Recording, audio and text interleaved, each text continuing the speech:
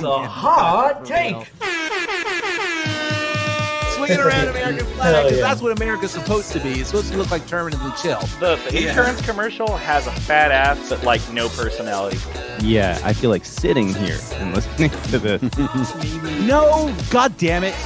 Isaac, New Noise is not the first fucking refused album. Rip Isaac a new one today. Do you know what I mean? Like...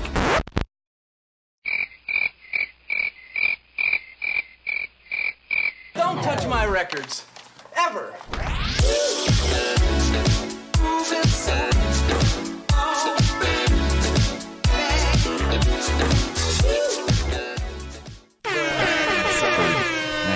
So I have to learn to just have my phone nearby so I can just connect to the hotspot really quick in case that happens. We're live, buddy. We're live?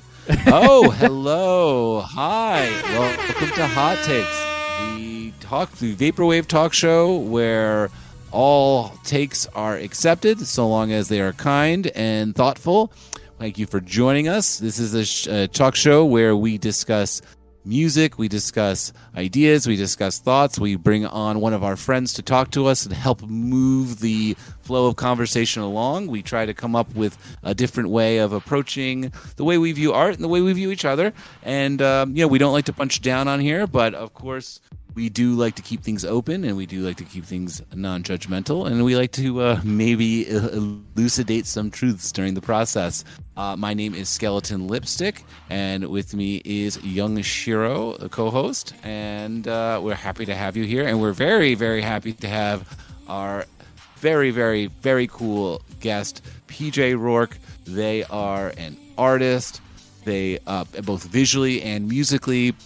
And they are just a phenomenal all-around person. And they are actually the author of some games, and just somebody who I would refer to them as a multimedia artist. And we really wanted to get somebody on the show that we really appreciate and admire, that isn't just doing music, but also has a very strong hand in the visual world as well. We want to kind of get some people from that world in as well. And what better person than PJ Rourke? So, thank you for joining us. Couldn't have said it better myself, Skelly. I don't usually do the intros, so that was a thing for me. I'm let's try and do this. Isaac is always so good with it, and he just makes it flow so well. He's welcome to Hot Takes, the show where, and he's so good at it, and I kind of I'm that's hard. Radio I don't know how he does it. This is hard. Good, come on, man. Kudos to you. You did it beautifully. I would just like to remind everybody, if our audio levels are off, if the music is too loud, if Chris is too quiet, if PJ is too quiet, etc. Yes, I know I need a pop filter, but other than that, just keep us in the loop about the audio levels and the visuals. Just like to remind everybody that if you like Hot Takes, it doesn't hurt to share on Twitter, Facebook, Instagram. Just ask your friends to tune in. And then, of course... Exactly. Also, the art behind us right now, the visual representation of Isaac and myself is, of course, also by PJ Rourke. By our loving, wonderful, excitable guest. And then at the end of the day, of course, if you feel led to, if the spirit moves you, as Chris would say, hit that exclamation point, donate. Thank you, Lux, for posting that. If you want to, you can follow the link, and you can slide a little donation our way. All donations go towards show upgrades and commissioning your friends for art, like PJ and B and other people. And so a little word on that. I fully funded a run of Hot Takes stickers thanks to you guys. So if you see me at Electronicon, New York, hit me up for a free Hot Takes sticker. Donations are optional. You guys paid for that. Thank you. Last but not least, we got an updated Hot Takes Spotify playlist. I'm going to drop that link featuring some new favorites, courtesy of both Skelly and myself. Check them out. And if you put any emojis in the chat, they will show up on the screen, but with a little emote wall. So you can light up those emojis whenever we have an opinion, whether you like it or you dislike it. Let everybody know what you think with some emojis. I'm going to go ahead and roll into the recommendations for tonight. I've got 3 hot ones for y'all before we go to the hot takes section. All of the artists that I want to recommend tonight start with the letter A, so that's fun. This episode is brought to you by the letter A. First artist is probably one of the most prolific and multifaceted artists I've ever heard, and they go by A Walk in the Woods, but they shorten it to AWITW. A Walk in the Woods is a fellow from France that can make like anything. He's got Vapor Trap albums. He has Outrun Synthwave albums. He has a Lo-Fi House EP, at least one. He's extremely multifaceted, and he does it all really well. So I want to recommend his Vapor Trap album, and it's called Natural History. If you're a fan, that's a really good album. Okay, you've heard it. Great. If you're a fan of Blank, it's not really so much Blank Banshee, more like, the tamer stuff like Taspo, Eventual Infinity, so old Vape Error. Check out Natural History, and then check out the rest of his discography. Can be kind of daunting, but I'm telling you, he does it all, and he does it all really well. Lux, really impressive. She got the link right after I posted it. Next recommendation is courtesy of a very recent guest of ours, one Aurograph. If you haven't heard, I'm going to botch this title, Metamerism or Metamerism. Perhaps you know, Chris. No, you're right. Metamerism. You're correct. You're the one with the vocabulary. So it's 2021, I believe. I would say it's the one with the face on it, but that's all of them. You don't remember your chemistry, Metamerism? No, I surely don't. Thanks for the link, Lux. Impressive. Everything Aurograph puts out is so good, device operator. You are correct. So if you like lo-fi house or you like MIDI wave stuff, why not put it together? And if you want to hear some more of like the darker, kind of dark wave side of Aurograph, check out Metamerism. Shout out great Aurograph. For fans. Shout out Aurograph, one of the nicest people ever. Supposed to come down here to Philadelphia and help me organize my synths. I'll be opening for Aurograph in late August in Lexington and in Nashville, so very excited about that. Check out Metamerism if you like FM Skyline, DJ Sabrina the Teenage DJ, or eyeliner, but like darker eyeliner. And then finally, if you're not familiar with my rabid, rampant love of lo-fi house, then I'm sorry. I'm going to have to light that up again with another recommendation by Akasha System, otherwise known as, I believe it was Opaline, I think, or something like that. Akasha System used to run a record label called Per Tapes back in Chris and my heyday. Oh, Per Tapes? You didn't know that? Akasha System was part of the people that ran Per Tapes. Per Tapes. I think they initially put out Mark Rodito's. They did back when they went by Spaz Kid. Back when Mark by the name of Spaz Kid, they put out that, didn't they? They did put out Mark Rodito's first album. Amazingly, they did. Per Tapes was one of the most I would say influential. Still remember the old days. It was a beautiful time. And so Per Tapes was run by Hunter Thompson and Crystal Perez. I remember, yeah. I'll refrain from the huge history lesson, but Hunter, moved from Florida to Portland and started making lo-fi house. Really lush, organic, like natural sounding lo-fi house. So if you like Body Son, Pacific Coliseum, or Phones, like the kind of lo-fi house that you would listen to while it's raining outside, check out Echo Earth by Akasha System. There's one particular track on it that is among the top 25 tracks that I discovered in the entire last year, and it is called Lakehead. So Lakehead by Akasha System. Lux, if you want to, I did not have a link prepared. Is just a fucking phenomenal track. So anyways, those are my recommendations, and if you want to check them out and you like what you hear, shoot me a DM. And if you don't, it's okay. I don't have to hear about it. All right, Chris, you got our hot take for tonight. Per Tapes also put out the that one Auto album. And did they really? No way. Yeah, they did. I think they put the cassette version of it. We should get. Thank you, Lux. We do need to get Auto on here. We gotta get him on here. We gotta get our old pal Auto on here. That's the thing. We do. On the queue. We got so many people on the queue though. There's so many people to get to. Hot take. Okay. I tell you, how do you guys feel about all these playlists? How do you feel about the fact that we're all fighting over playlist positioning and spots on playlists? True. Isn't it fucking stupid? Am I the only person who's this is so fucking stupid that every time I think about putting out a song now, I have to pitch it to fucking Spotify. I don't actually pitch to Spotify because I don't fucking care. But I understand. I do get it. We all. I mean, it's important. But it's just I can't believe that this is what it's come to. Is that it used to be that you could put out an email and you could send to a lot of blogs You could send to a lot of different people who maybe were a lot of YouTube channels, even. You know what I mean? And Right. like there was many ways to sort of get yourself known or to get yourself in the zeitgeist of whatever genre you're in. And now it's just like, I have to release singles all the time, and then I have to pitch it to Spotify, and I have to I can only do one a month or something. Is that how it is? Damn. Isn't you're only allowed to do it once a month? And you have to fucking do this shit, and then you only get don't you only get a few characters to even do it? I'm sure there's only like a character limit for what you have to say. And Damn. this is so fucking stupid. It's so dumb that this is what it's come to. It's just this big conglomerate. And everyone has to try and say things to them. I'm I think it's so stupid. But So what do you propose? What is your alternative? There's nothing you can do about it because it's the way it is. It's just okay, when I give music recommendations, I try really hard to think about it and to give you a reason as to why I like me it too. and to paint a picture. You too, exactly. And to paint a picture and to create an idea of what's interesting about it. You know what I mean? And I never really punch down to anything. I never say bad things about anything. I'm always doing a positive review. I'm finding stuff that I like, and I want to say why it's special. And I want people to see why I think it's special and, to Right. go off a recommendation like that. And that's kind of what Well, it that's used to be like. Being a DJ, for- man.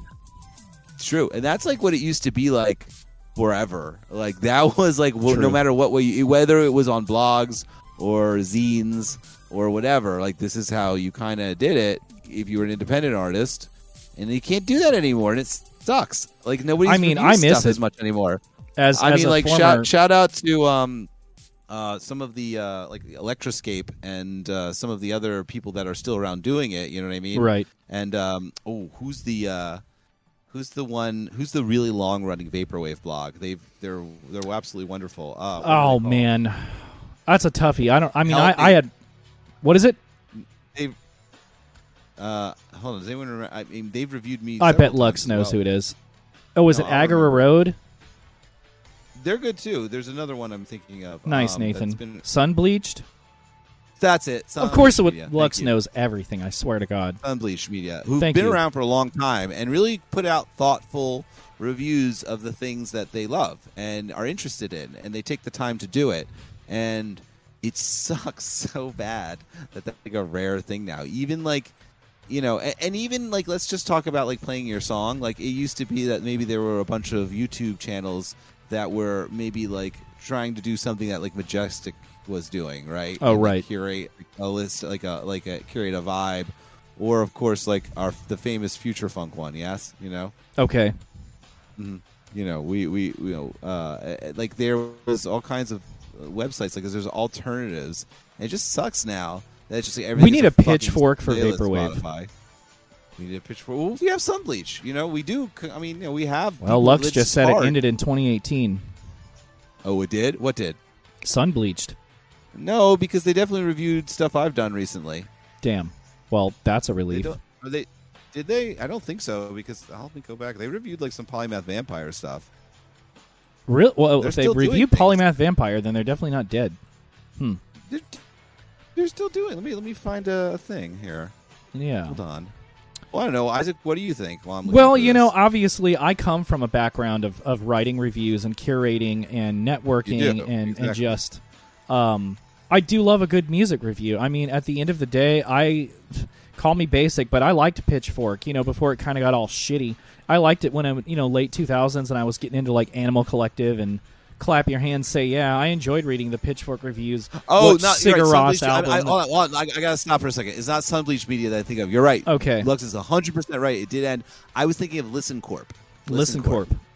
Yeah. Well, hopefully Listen Corp is still alive and well and influencing people Yeah, they because are. the Listen Corp. era of Thank you. blogs and sites is unfortunately over, man. And, It and sucks, man. algorithms Wow, are it good. sucks. I mean, they're really accurate. Algorithms are good. Are they? Well, are they good? I think they they're are. I fucking mean, at the end stupid. of the day, hate- I don't like using algorithms for crate digging, but I've looked at the recommendations on our official playlist, and they are spot fucking on.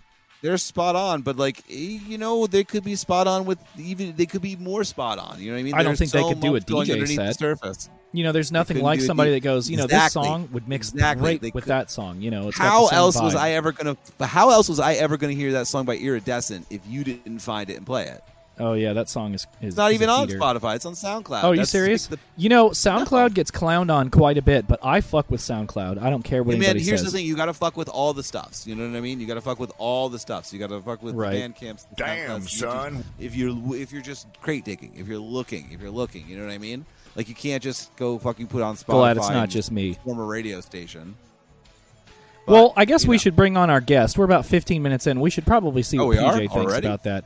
Yes. We are. We have yammered enough. Everybody give a warm welcome to renowned vapor artist PJ Rourke. Go ahead and unmute yourself, PJ. Hi. And, oops, I got the still image. And there's PJ. Damn, you are looking cool as fuck tonight. So fucking cool. So fucking cool. I had They look fabulously fucking cool. I don't know how Chris will feel about this, but I had told PJ before you jumped on that they look like they would be the opening DJ for Picture Plane set. I think they would do better. I think they would as well. But, that stays here. Oh, yeah, okay. So I would be honored, honestly. Right? PJ, Thanks what do for you joining think? us. Thank you. Absolutely. We're overcome with ecstasy that you're here. Thank you so much for the beautiful artwork that you created for us. I think you actually accepted a commission during a time where you're well, I probably shouldn't say that on a live broadcast, but you made an exception for us, and it meant a lot, and you did such a beautiful job. Thank you. And if your commissions are open, I can always recommend commissioning PJ Rourke for your graphic design needs. Yeah. I'm never gonna get on the Spotify play. I'm never gonna get any more songs on the Spotify playlist. I know, right? It's over. It's over for you, dog. It's over. What do you think about what the good doctor had to say, PJ? I guess I'm speaking from inexperience because I don't really try to market my music that way or really at all. However, I suppose when it comes to talking for playlists, I guess visibility, can definitely understand why that's important to artists. Yeah. I do agree for sure. that It is important. yeah. However, yeah, I do think it is sort of turning it into like kind of getting away from the point of like art that takes time rather than art that is like trying to get out so it can be on something the fastest or I don't know, just make its mark without necessarily like doing the lead up to like make it deliver, I guess, the same way. But yeah, I don't know. I guess I'm a little inexperienced in this regard also. So I haven't really come from the experience of like trying to get my stuff on Spotify. Gotcha. Yeah. It's just like it sucks because it's just like there's like for if you just take this particular music world, you have a vaporwave playlist, you have a future funk playlist, and that's it. Pitch to them. Yeah, right. Well, like what the fuck? I suppose I don't know. I guess that really comes down to like how important is visibility on Spotify to the rest of the vaporwave community? Because for a long time we were doing fine without it. I guess it's really just to reach people who might not have heard of it before, but it's always going to be there. I kind of disagree with Isaac earlier. I don't think we need a pitchfork for vaporwave. I don't think that's the point of vaporwave. I don't think it's ever been the point. It started as countercultural, anonymous art that anybody could form their own opinion on. True. I don't think we need one centralized opinion. I don't think I agree with that. I don't think there needs to be a person that's directing everybody's opinion. 100% agree with that. I just think that some people maybe want the human touch, as opposed to the algorithm. I like the idea of it's very nice when someone takes the time to think about the thing you've made and to write beautiful words about it. Absolutely, That's true. That's the whole thing about blogs. It's its own form of art when you write a review or you speak about art that moves you. I don't think we want to. I agree that we don't want a directing hand in the same way that Pitchfork had become. You know what I mean? Yeah. But a lot of thoughtful people writing thoughtful things is very cool and a very nice thing for your. You know, if you want visibility, that's a nice thing for your EPK. You know, your electronic. Yeah. Or whatever. You're not wrong at all. Visibility is important, and the playlist, I think, especially for I guess younger artists, is very, very important because they're just starting off and they are very full of energy. They want to get themselves out there. They want to do something to establish themselves and make themselves known, and that's super fair. I think also I just been around for a long time, and the longer you're here, the more you're like, I don't, whatever. Right. I mean, maybe that's just me. I'm at a point where I'm like, I don't know, whatever. Well, especially if you do your own. I make cool shit. If you want to see it, come check it out. That's where I'm at. I'm older now. Yeah, right. Well, especially if you make niche art, kind of like what you make, PJ. I mean, your art, if I may be so bold, is kind of targeted. Well, I don't know if it's targeted necessarily, but it's for people that loved escaping into a fantasy world. Bit. Yeah, I'm on it. Thank you, Lux. Thanks. It's for people that want to escape the late stage Western capitalist grind and want to go to a high fantasy world where everything is clunky in the best possible way, and so there's some exaggerations and some just beautiful light motifs that you start to notice. I would say based on 16 and 32-bit era, maybe even 64-bit era JRPGs, and so there's a lot of people that are into that, but there's also, unfortunately, a lot of people that aren't, No, it's interesting to hear you say that from that point of view, because that's kind of where it ended up after a trajectory of not being that at all. And I mean, okay. If you go back through my work, you can see periods where it looks like stuff was just made by a completely different artist. Because it was kind of coming with that energy.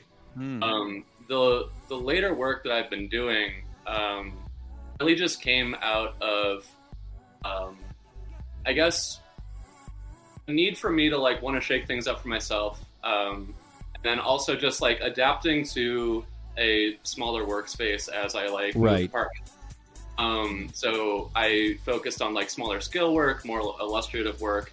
Mm-hmm. And then just in trying to make that more fun for myself, yes, it did start to get very much more exaggerated and sort of indulging more in my childhood nostalgia. Gotcha. It's interesting how the environment affects the workflow like that. Absolutely, yeah. I mean, I've never really had the extra money for a studio space, so my studio has always been some portion of my apartment. For sure. Now it's 50% of my bedroom. So imagine having a whole extra building you could go to work on art. What alternate universe? Well, somebody can. Well, the alternate universe. Somebody is can afford it. Well, it reminds me of the really big indie rock bands that now have these big spaces where they can just go and play around and do whatever the fuck they want. Right. I still remember I was Autograph talking about how they wanted to see Vampire Weekend wanted a CS80 and so he had to and that's when Autograph was working for the rental company for the Vintage Synths, and they had to push this fucking thing up wasn't it a piano or some shit? It was a CS80. It's just the biggest, most rare synthesizer in the entire fucking world. See, it's I don't make music, it's Vangelis composed I believe he composed so much stuff on it, right? How? It's huge. It's giant. It's one of the most, and there's only a few of them in existence. And Vampire Weekend's it seems cool. Let's put a little let's add it to one fucking song. You guys move it up several stairs in our illustrious studio space for us, and then move it back down 30 minutes later after we're done fucking around. so disrespectful to such an incredibly important piece of equipment, and so disrespectful to a cool person like Autograph too, in my opinion. Bruh. Would you like to hard labor for us to make more money than you? I know, look at that fucking flex. Yeah, so meanwhile, most of us 50% of the bedroom, right? You know what I mean? Yeah. Do you feel like you have to keep your workspace separate from your chill out space, or do you find that work is relaxing? So that's interesting too, because I definitely did need to make that separation in my last work environment, apartment space, whatever. I did finally have to separate my like work area from my bedroom, chill out zone, whatever. And I was still doing like more. I was trying to get like more gallery shows type of that thing. I was trying to curate art shows. I was trying to do more painting work and like actual like technical drawing work. And so yeah, it was good for that. I find now that my work has become a lot more relaxed and is actually like a lot more fun for me to make, and the environment doesn't matter quite as much. Because there's so much less pressure on myself. I'm not holding myself to any sort of external expectation. It's just like, wow. Am I having a good time? Like, yeah, let's go. Like, that's how it ought to be. That is the attitude to have. It's so hard to get to a point with that attitude sometimes, and we lose it pretty often. You know, if we get some kind of, sometimes we get the attention, a little bit of attention for something we're doing, and then we're like, I should keep doing it that way, lest I lose this validation. But if you can find that validation internally, and it does come from what you just said, am I having fun? You know?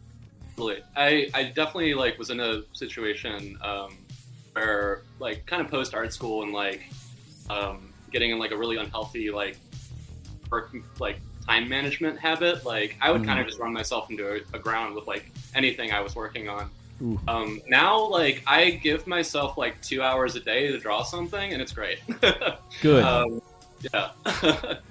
And what comes out of that is so much more free and like full of life. You can tell I'm having fun with it because the drawings themselves, I think, have a lot more energy. They're so much fun, especially they're really fun. The three like sub boss trio that you made, and then you unveiled like the Overlord, which is terrifying looking.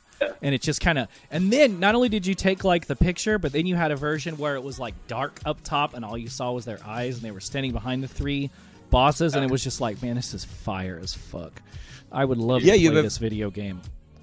Yeah, I'd love to play. That sounds good. I don't even really play many video games. I would play that fucking video game. That looks amazing. I love the little worlds you create and the mythology that you create behind things, and like your interpretations of things like, like mystical creatures or angels or things like this. They would be a little bit terrifying. They would be a little bit interesting, and it's so fun the way you do it. And it's always like very distinctively you. You know what I mean? Oh yeah. No matter what you're doing. You can always tell that it's your style. Can I ask you can we talk a little bit about your journey in art and where that began, and like with visual art first? I'd like to get to know that and how you really developed your style, because it's very distinct. Yeah, I mean, okay, so I've been drawing since I could hold an implement. Like, I remember being like 3 years old and drawing stuff. Sick. But, I've always been really interested in.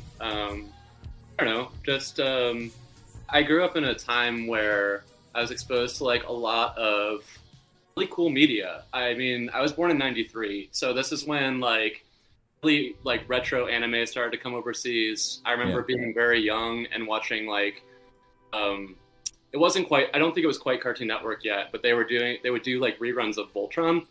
Oh yeah, of course. Yeah. It would be like they played on like Saturday mornings occasionally before they would play the actual cartoons that were on the station. I'd see that or like Macross 1 or something like that once in a while. Sure. So yeah, I was really into Voltron, and like the monsters in that series, they're called the Robeasts, and like I remember like getting excited to see like, oh, like what's the Robeast of the week gonna be? Oh, like, sick. And nice. Just like kind of informing my visual diet through like these anime series, and like then later like cartoon series. And then, like, obviously, like, I'm getting some echo. Sorry. No, that was me. That was sorry, his, I was just making sure the stream was had running the phone. all right. I checked him out. He was turning the phone on. I knew that may happen. Yeah, if you hear an echo, it's me making sure the stream works. Yeah, no worries. But yeah, my bad. Anyway, yeah, sorry, I got thrown off. No, it's all good. You're talking about your visual diet of monsters. Yeah, so I'm the youngest of three by a significant margin, and so with my siblings and I, there's kind of like this really cool like decade gap where I inherited like a lot of old like tech from them. I would watch them play like every console they had growing up. I might have been like too young to play video games, but I really liked watching them play them, and so just kind of like also digesting that. And so, like, all of these things kind of work together to kind of, like, put this kernel in my brain of, like, yeah, these are going to, like, keep informing my visual diet, even if I don't do it all the time. kind of like throughout my youth, I drew fantasy. Like I made up video games all the time. I would make up characters all the time. Very cool. And like not necessarily like connecting any sort of story or making anything out of it. Just like, oh, like this is what's in my head right now, and just like the freedom to put it on the paper. I didn't care if it was good or not. I didn't have any concept of what that was. It was just kind of like the freedom of expression offered by like, oh, like I'm seeing this like escapist media and like through a child's lens that's so engrossing because it's so different from your day to day, and like the mundanity that you have to go through. Things like I don't know. I was really into like practical effects, like dark fantasy 80s movies, like Jim Henson stuff. Nice, like Labyrinth. Dark Crystal. Stuff like that. So Lovely. yeah, totally. So, I can definitely see that influence in your work now that you say it. Sure, yeah, it comes through no matter how much later, and was like kind of always there, and has kind of just stayed in the background and gets developed a little bit more over time. I don't think I started taking art seriously as a career until like high school. That's when I kind of started to think like, oh, maybe I can like pursue this. And then like moving into college, like focusing on art majors. And I don't know, I think I initially wanted to pursue illustration. I went to a community college where I was able to do like a few things and try stuff out, and kind of just like get my gen eds out of the way. And then like by the time I was ready to start like a 4-year school, could zero in on like a major. And like I don't know, I got accepted to RISD, which was fucking crazy, and like did not enjoy it at all. Really? Damn. Totally. Yeah. Wait. So you got accepted to RISD, obviously one of the most acclaimed art schools in the country, and you didn't like it, huh? No. What didn't you like about it?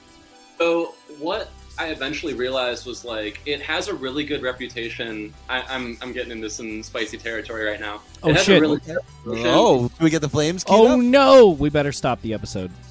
I came as like a middle-class Midwest kid and saw that the reason it has the reputation it does is because it's been supported by a wealthy, white, able-bodied majority for like 200 years. And like so as long as you have like people who have money in the school funneling it into it, of course they're going to say good things about it. As a transfer student, I literally went to like my admissions head. I was like, "Yo, dude, like I'm kind of floundering here. Like I feel like I don't have a lot of trajectory. Like I feel like I'm just kind of aimlessly taking courses, and they're not really like getting me anywhere. Like, what do you recommend?" He's like, "I gotta be honest, we have a really hard time processing transfer students." I was like, "Thank you for being honest with me, but like, can you maybe do it better?" Like, yeah, can we do it better? Like, I appreciate you saying that. And not trying to put it in front, like, can we get better at it? That's step one. Yeah. So Shit, I don't know. man. I guess I just realized like if I wasn't getting a lot out of it and like didn't feel motivated, it was way too expensive to continue. Like, yeah, it's Gotcha. extremely expensive school. oh, incredibly. Like it's okay. Like honestly, anybody watching this, like especially now, like college is getting so bad in general. Drop out of art school if you think you want. You heard it on Hot Takes. You heard it here on Hot Takes. Unless you're like rich or know exactly what you want to do, I don't think it's a good idea. Interesting. Damn. Because Wise words from the Peach. Yeah, Wise words. they just want to waste your time, basically. It's definitely a racket for sure. All college. Absolutely. Unless you are going to like track for a career that needs a degree and like there's a really good job acceptance rate. Like there's too many lawyers, there's probably too many doctors. Sorry, Chris. Glad you made it. But at this point you should probably go be a journeyman. Wait a minute, there's not? More people. Okay, Chris could use some more. If I could work for you, I would go back to school. school. In my particular specialty, there's not a lot, and damn, I am slightly overworked. That's the thing, right? Like you're giving up so much to enter a workforce that is going to be underpaid. Like you're going to be saddled with like an insurmountable amount of debt that like you're going to be paying off with a job that won't pay you enough. It's true. It's pretty wild. And like I don't know. I guess just getting ahead of that and realizing like, is this right for me? Can I stick with this? Does this make sense for the rest of my life? It's a really important thing to ask yourself. And if you're not feeling it, don't spend the money. Like you have so much more time to figure that out than think you have to do something because that's what's expected of you. The kids are all right, but for the most part, I feel like they don't know, or they're a lot of them are not aware that you can walk away. Like once you're an adult, you can leave if you aren't. Go drop out of law school, please. Yeah, drop out of law school. Go be a journeyman. Join a union. And if you are in high school and you're not sure, go to community college first. Like you're going to get the same quality of education, and you're going to be spending like a fraction of the cost to get the exact same thing you would get. I transferred into like RISD with like pretty much all my courses clearing. Nice. For like 2 years. So like yeah. Especially in this economy, do it the smart way like PJ did. I didn't do that. Isaac, what are your opinions on college? What do you think? Well, I went to. So wait, actually, hold that thought because I have to get my charger for my computer. It's about to die. So all right, yeah, you definitely need quickly. Yeah, and I'll answer the question while you get your charger. Literally one. Oh shit! Yeah, go charge that shit.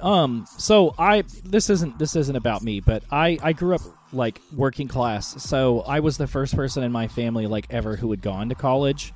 And my family was religious, so I went to a Baptist university and got I got really lucky. I got my costs taken care of, simply through grants and just FAFSA stuff because, like I said, very working class background. But I didn't study anything that was relevant at all. I have a radio TV degree. Granted, I mean that's easy to complain about because I have a degree. Lots of people don't, but. I mean, there's no future in radio, and if there is a future in TV, I mean, it's that window is really closing fast. So I would absolutely echo what you say, and if you have a strong idea of what you want to do, get the coursework done or teach yourself. I guess too. Just I want to state for the record, like this was not me giving up because it was hard. Like I did the work. I did really well at that school. I believe it. I believe it. I believe it 100%. The whole year, and still just felt nothing. And like that sucks. Like when you put so much into it, that fucking sucks. Yeah. Yeah. Well, but then you have the sunk cost fallacy too, where some people are like, "Well, I'm almost done. I better stick it out." And right. That's the thing that really can. You're not a failure for walking away. No. That's something in general in life. Call their bluff, dude. Like, call their bluff. Exactly. Strong call words their bluff. from the Peach exactly. on Hot Takes. That's the thing I think a lot of people get stuck in general is the idea of like I've gone so far, I have to keep going. And it's like not everything is you can cut your losses. Yeah. If it's wrong, it's wrong. Listen to your feeling. Listen to your gut. Don't be hard headed. You know what I mean? Absolutely. People get very stubborn about that sort of stuff. What's been so gratifying for me too is like they don't want you to know this, but like, hey, especially if you're like trying to be an illustrator, guess what? You can still be an illustrator and not go to school. No shit, like, right? Really? Wow. If you make the work you earnestly want to make, people respond to it. They do. Like, yeah.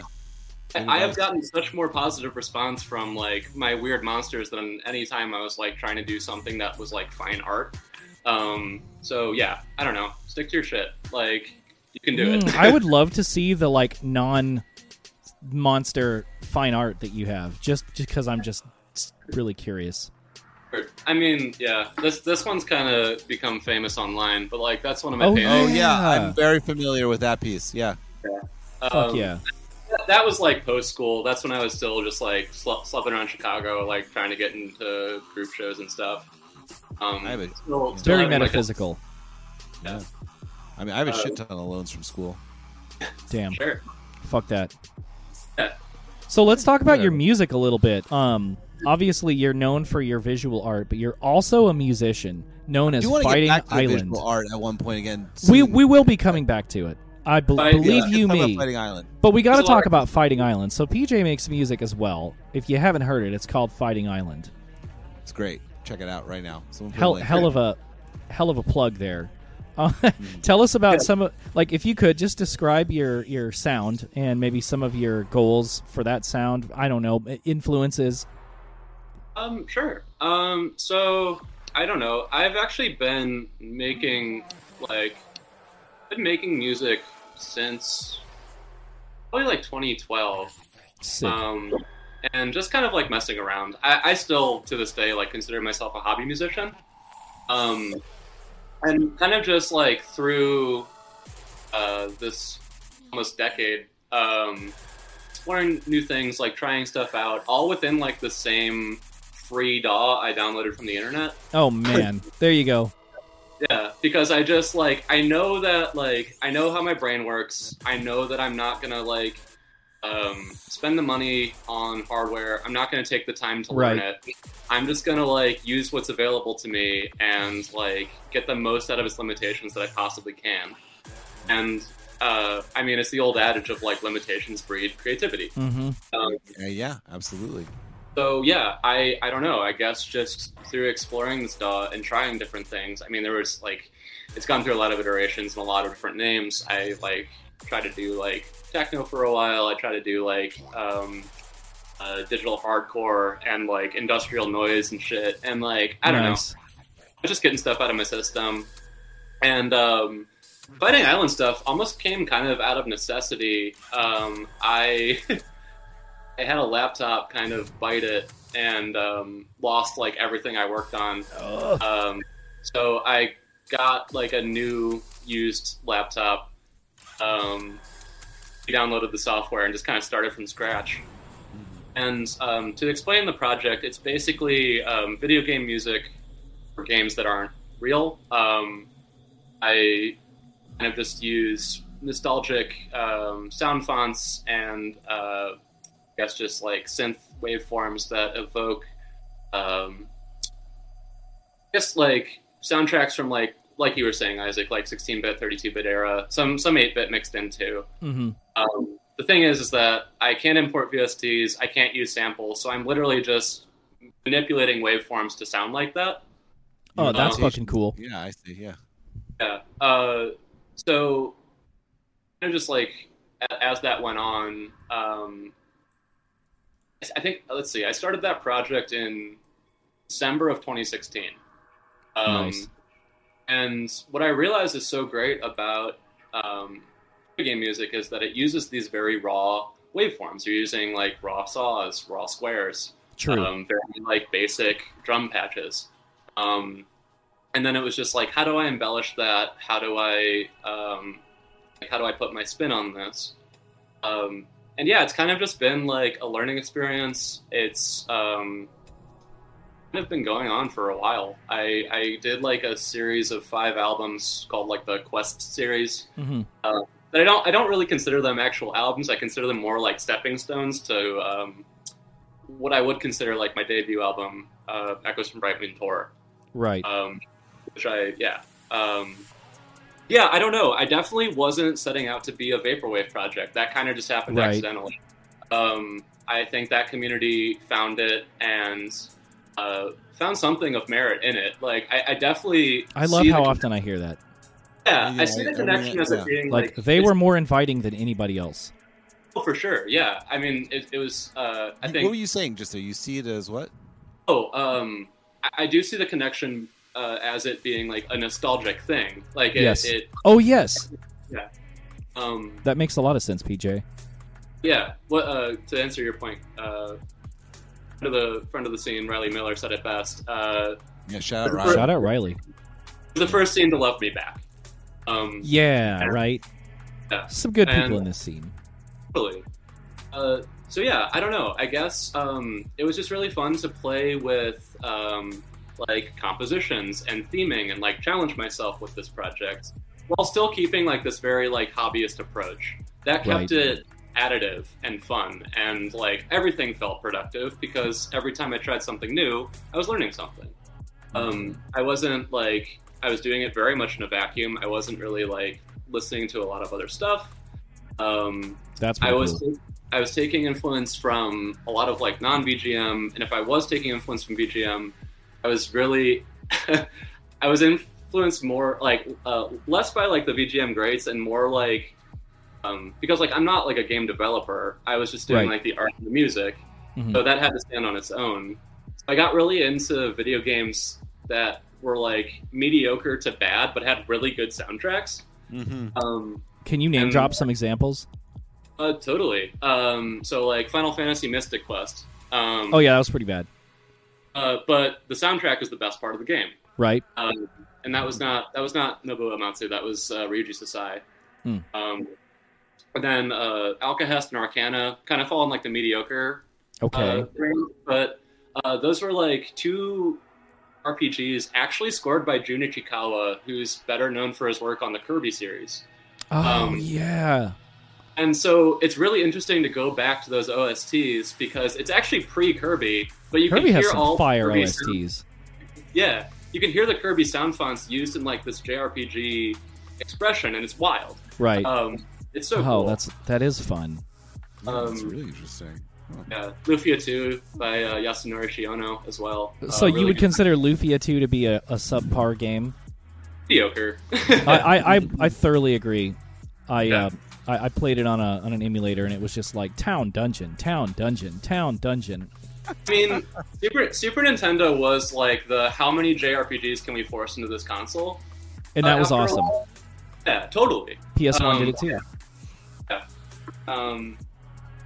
Yeah, I don't know. I got really into just like discovering those and kind of using those to inform the work. Fuck yeah. Were you always a fan of the soundtracks? Were you always as knowledgeable of the composers before you started making this project, or was it after, when you were looking for inspiration, that you went back and looked into who was doing what and followed their work, their body of work?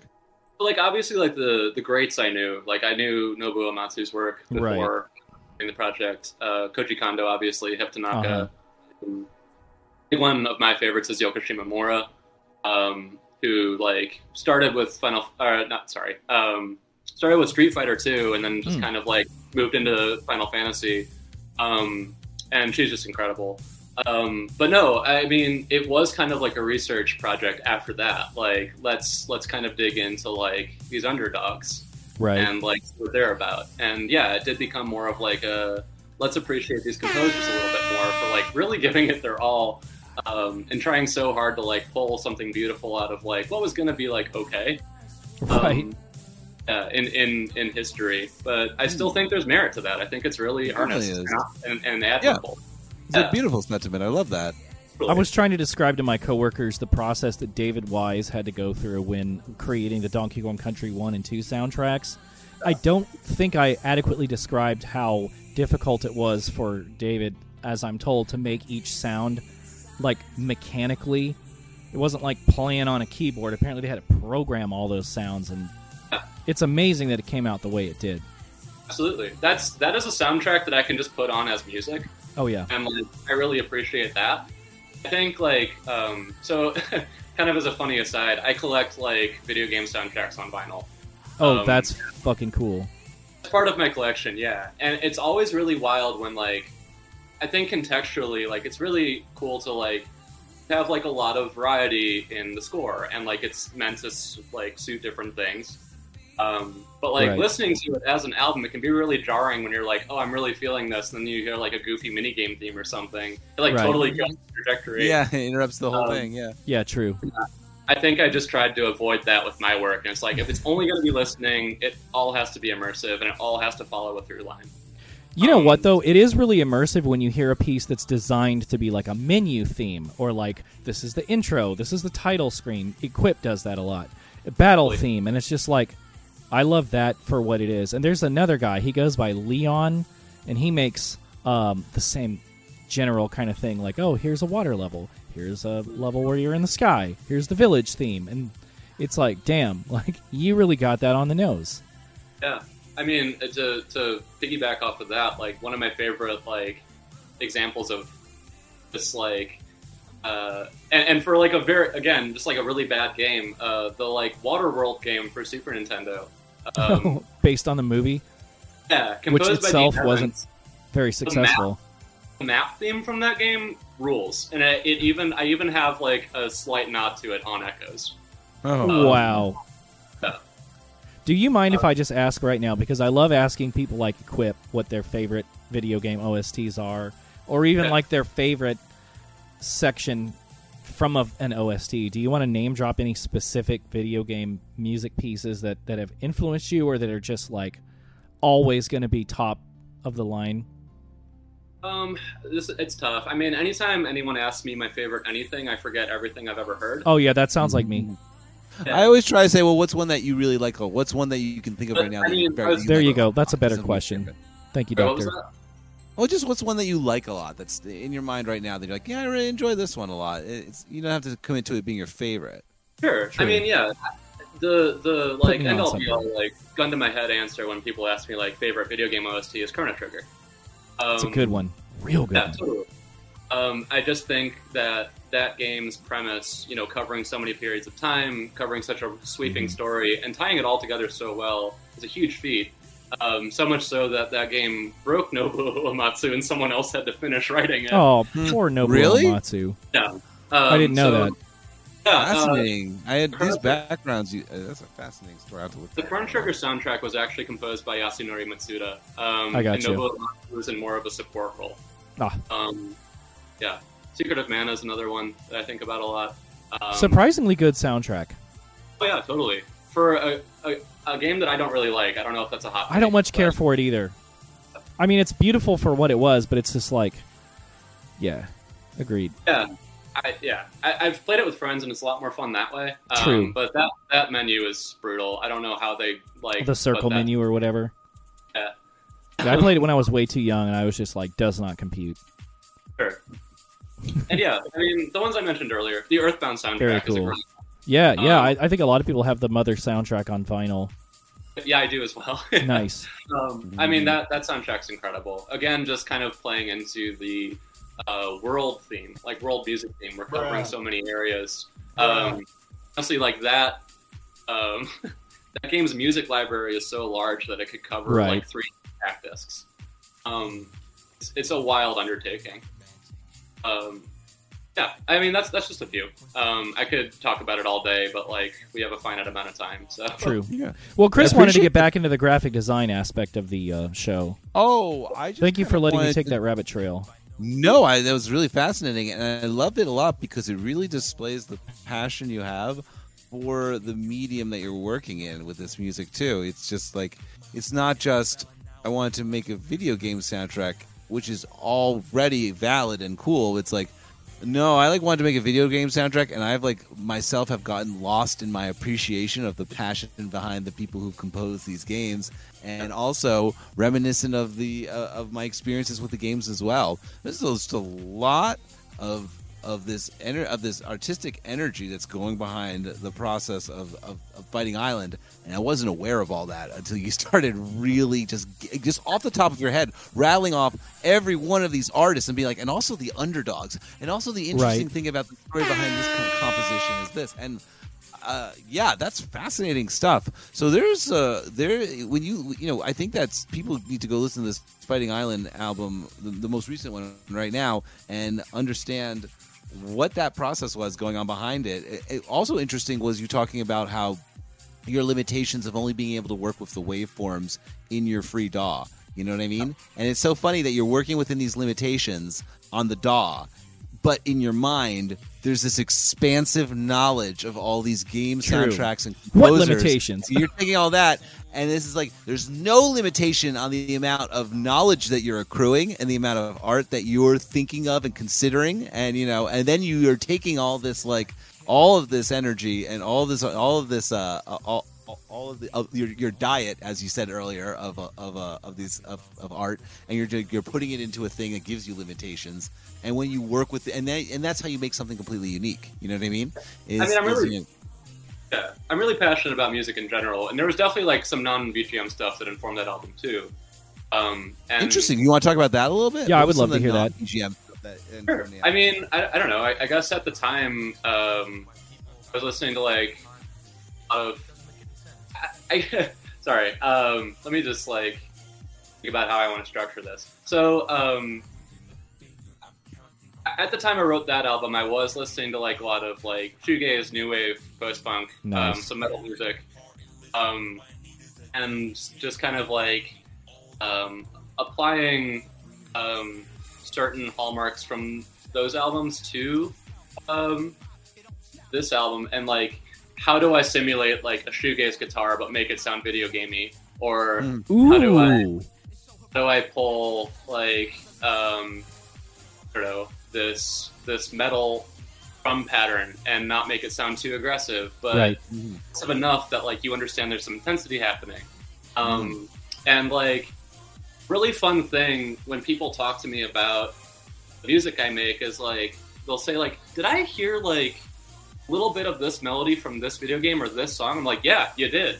And what I'll do is I won't listen to something and then try to recreate it. I'll remember, like, I think from my memory, I'll try to pull like this line of music from whether it be a game or a song, and I'll just kind of from memory put it in somewhere in the track just for like a few seconds, and it's really just there. It's sharing my memory with you, and if you share that memory with me, you're gonna pick it out too.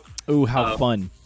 Yeah, there was like I think there's like this 3-second bar in Inside Bright Moon Tour where someone was like, "Was that Corridors of Time from Chrono Trigger?" I'm like, "Yeah, it was." Like, I love it. It's just little Easter eggs like that. I like to spritz like little nods to whether it be video game music or non-video game music throughout all my albums, just to kind of pay homage to what influenced me. One of the earlier tracks, Millennium Gate, there's a bridge toward the end that is basically like the chorus melody of It's Over by Choir Boy. Really?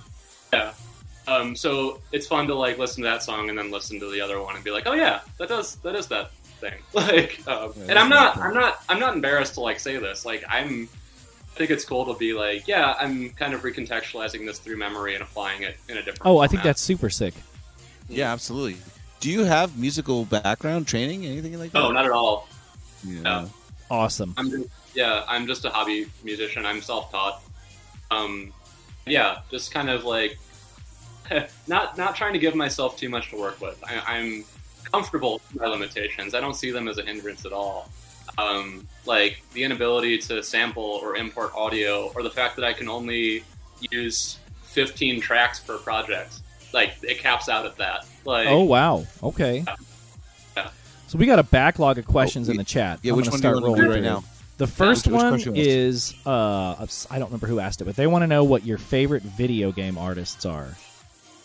Favorite video game artists? Like, Yes. Like, That was the whole question. So I don't know if they mean like the graphic design part, but that's what I'm thinking. Oh, totally. I mean, two greats that I can think of off the top of my head, of course, Yoshitaka Amano and and Akira Toriyama. Oh yeah.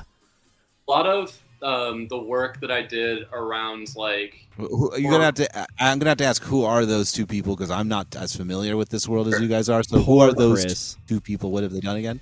Yoshitaka Amano has done a lot of work for Final Fantasy. He did a lot of promotional art for like the earlier games. I think like 1 through 6. Mm-hmm. Is kind of it's like the fine art, like watercolor looking Final Fantasy yes, art. I know exactly what you're talking about. Gorgeous, and Akira Toriyama did the art for Dragon Quest, Dragon Ball Z, Chrono Trigger. Really cartoony, really expressive, great character designer. Oh my God. Very, very fun.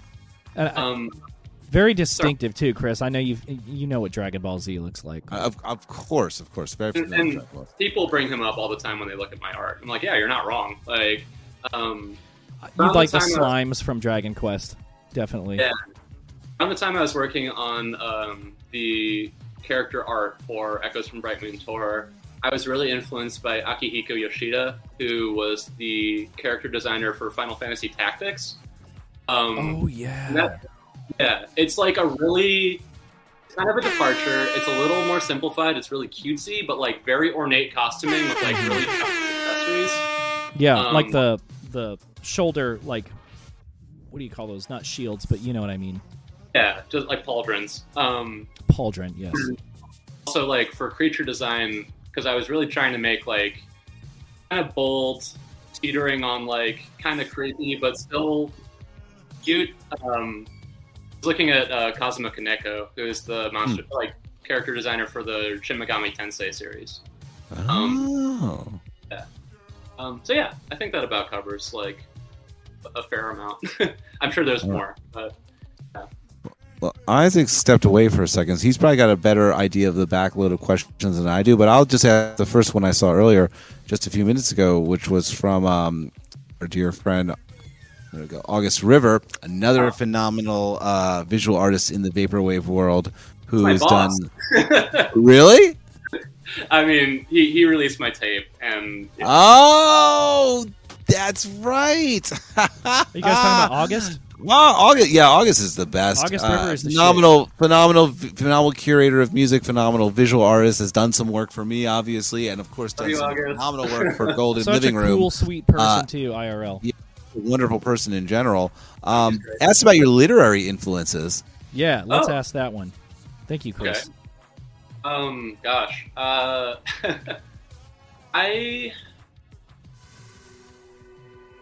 don't know. I really liked the work of. Okay, so I love Inferno. I love. Really got into like. Sorry. I like Thomas Pynchon a lot. Oh yeah, of course. Gravity's Rainbow. Yeah. Oh gosh, I honestly haven't read a book in an embarrassing long amount of time, but I used to be an advocate, so I'm like trying to come back. Yeah, to, me like, too. It's embarrassing, isn't it? Yeah, I think this is one thing that like overexposure to media has like killed for me. I absolutely agree. It's so much easier to play a video game or watch a movie.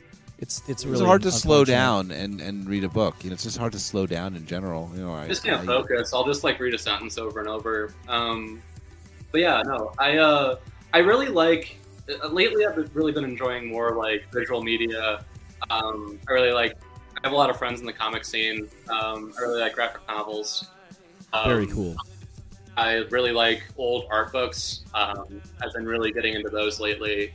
Just kind of exploring like the weirdos of like a significant art movement and learning about them. So I don't know. I definitely have gotten more into like academic literature, historical literature now. I'm sorry. I don't think that was like a very direct answer. I'm just like forgetting books I liked. It happens. It's hard to get put on the spot. Yeah. Isaac, do you know any of the other backloads of questions? Yes, there is one.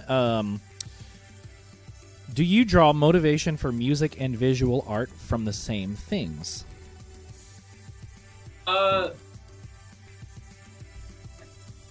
Yeah, I think so. I mean, I guess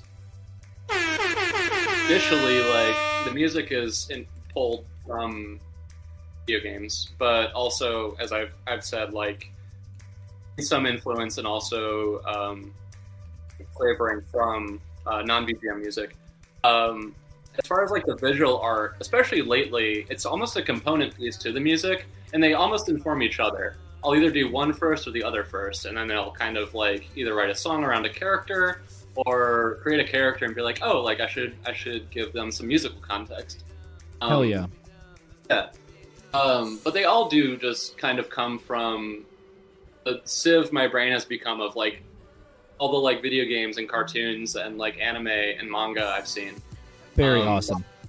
So yeah, it's kind of like the runoff from that and how it wants to take shape. Do you make soundtracks specifically for some of the visual art that you've made, or do you typically make the artwork at like the visual art afterwards? So lately, it really depends. I think when I was writing Echoes, I didn't have like a very clear story set out. I had done some character designs for like the main characters, and I had written a few tracks. Gotcha. And when I realized it was gaining some traction and like something that I wanted to see through, that's when it kind of started to bloom. And then like I started to explore more like, okay, like what does this world look like? Who populates it? Like what is the goal of this character? How do I soundtrack that? And now kind of like following that up with the project I'm working on now, it's kind of following the same through line, although I'm focusing a lot more on characters and trying to have like a more direct story from the outset. Nice. Because it's a follow-up, like sequel prequel type thing. So it's directly informed by the last project. I have pieces already that I can work with. It's now like, how do I give them context? Big Lots, Laggy McLaggin wants to know what your favorite beer is. Oh gosh, Miller Lite. And Strip Silence wants to know if you've ever ran a D&D game. No. Never played D&D. I actually haven't either. Really? Huh. I haven't either. But Yeah. I'm surprised none of us has. I played Magic though, so He did Magic. He did Magic. Okay. Gathering, okay. And incidentally, you have a bit of your own Magic game, do you not? Yes, it's a good, nice lead-in, Isaac. That's a very good segue. Yeah. Can you tell us? Good segue, Everyone sir. in the chat, round of applause for that segue. I'm good at something. Can you tell us about the game that you and August River are developing? Let's talk about that. The one that you and August are developing, correct? Yes. So, yeah. I'd love to hear about the process with this. This is fascinating. So August is just kind of incredible, and like, Yeah, right. That person Right. is a genius.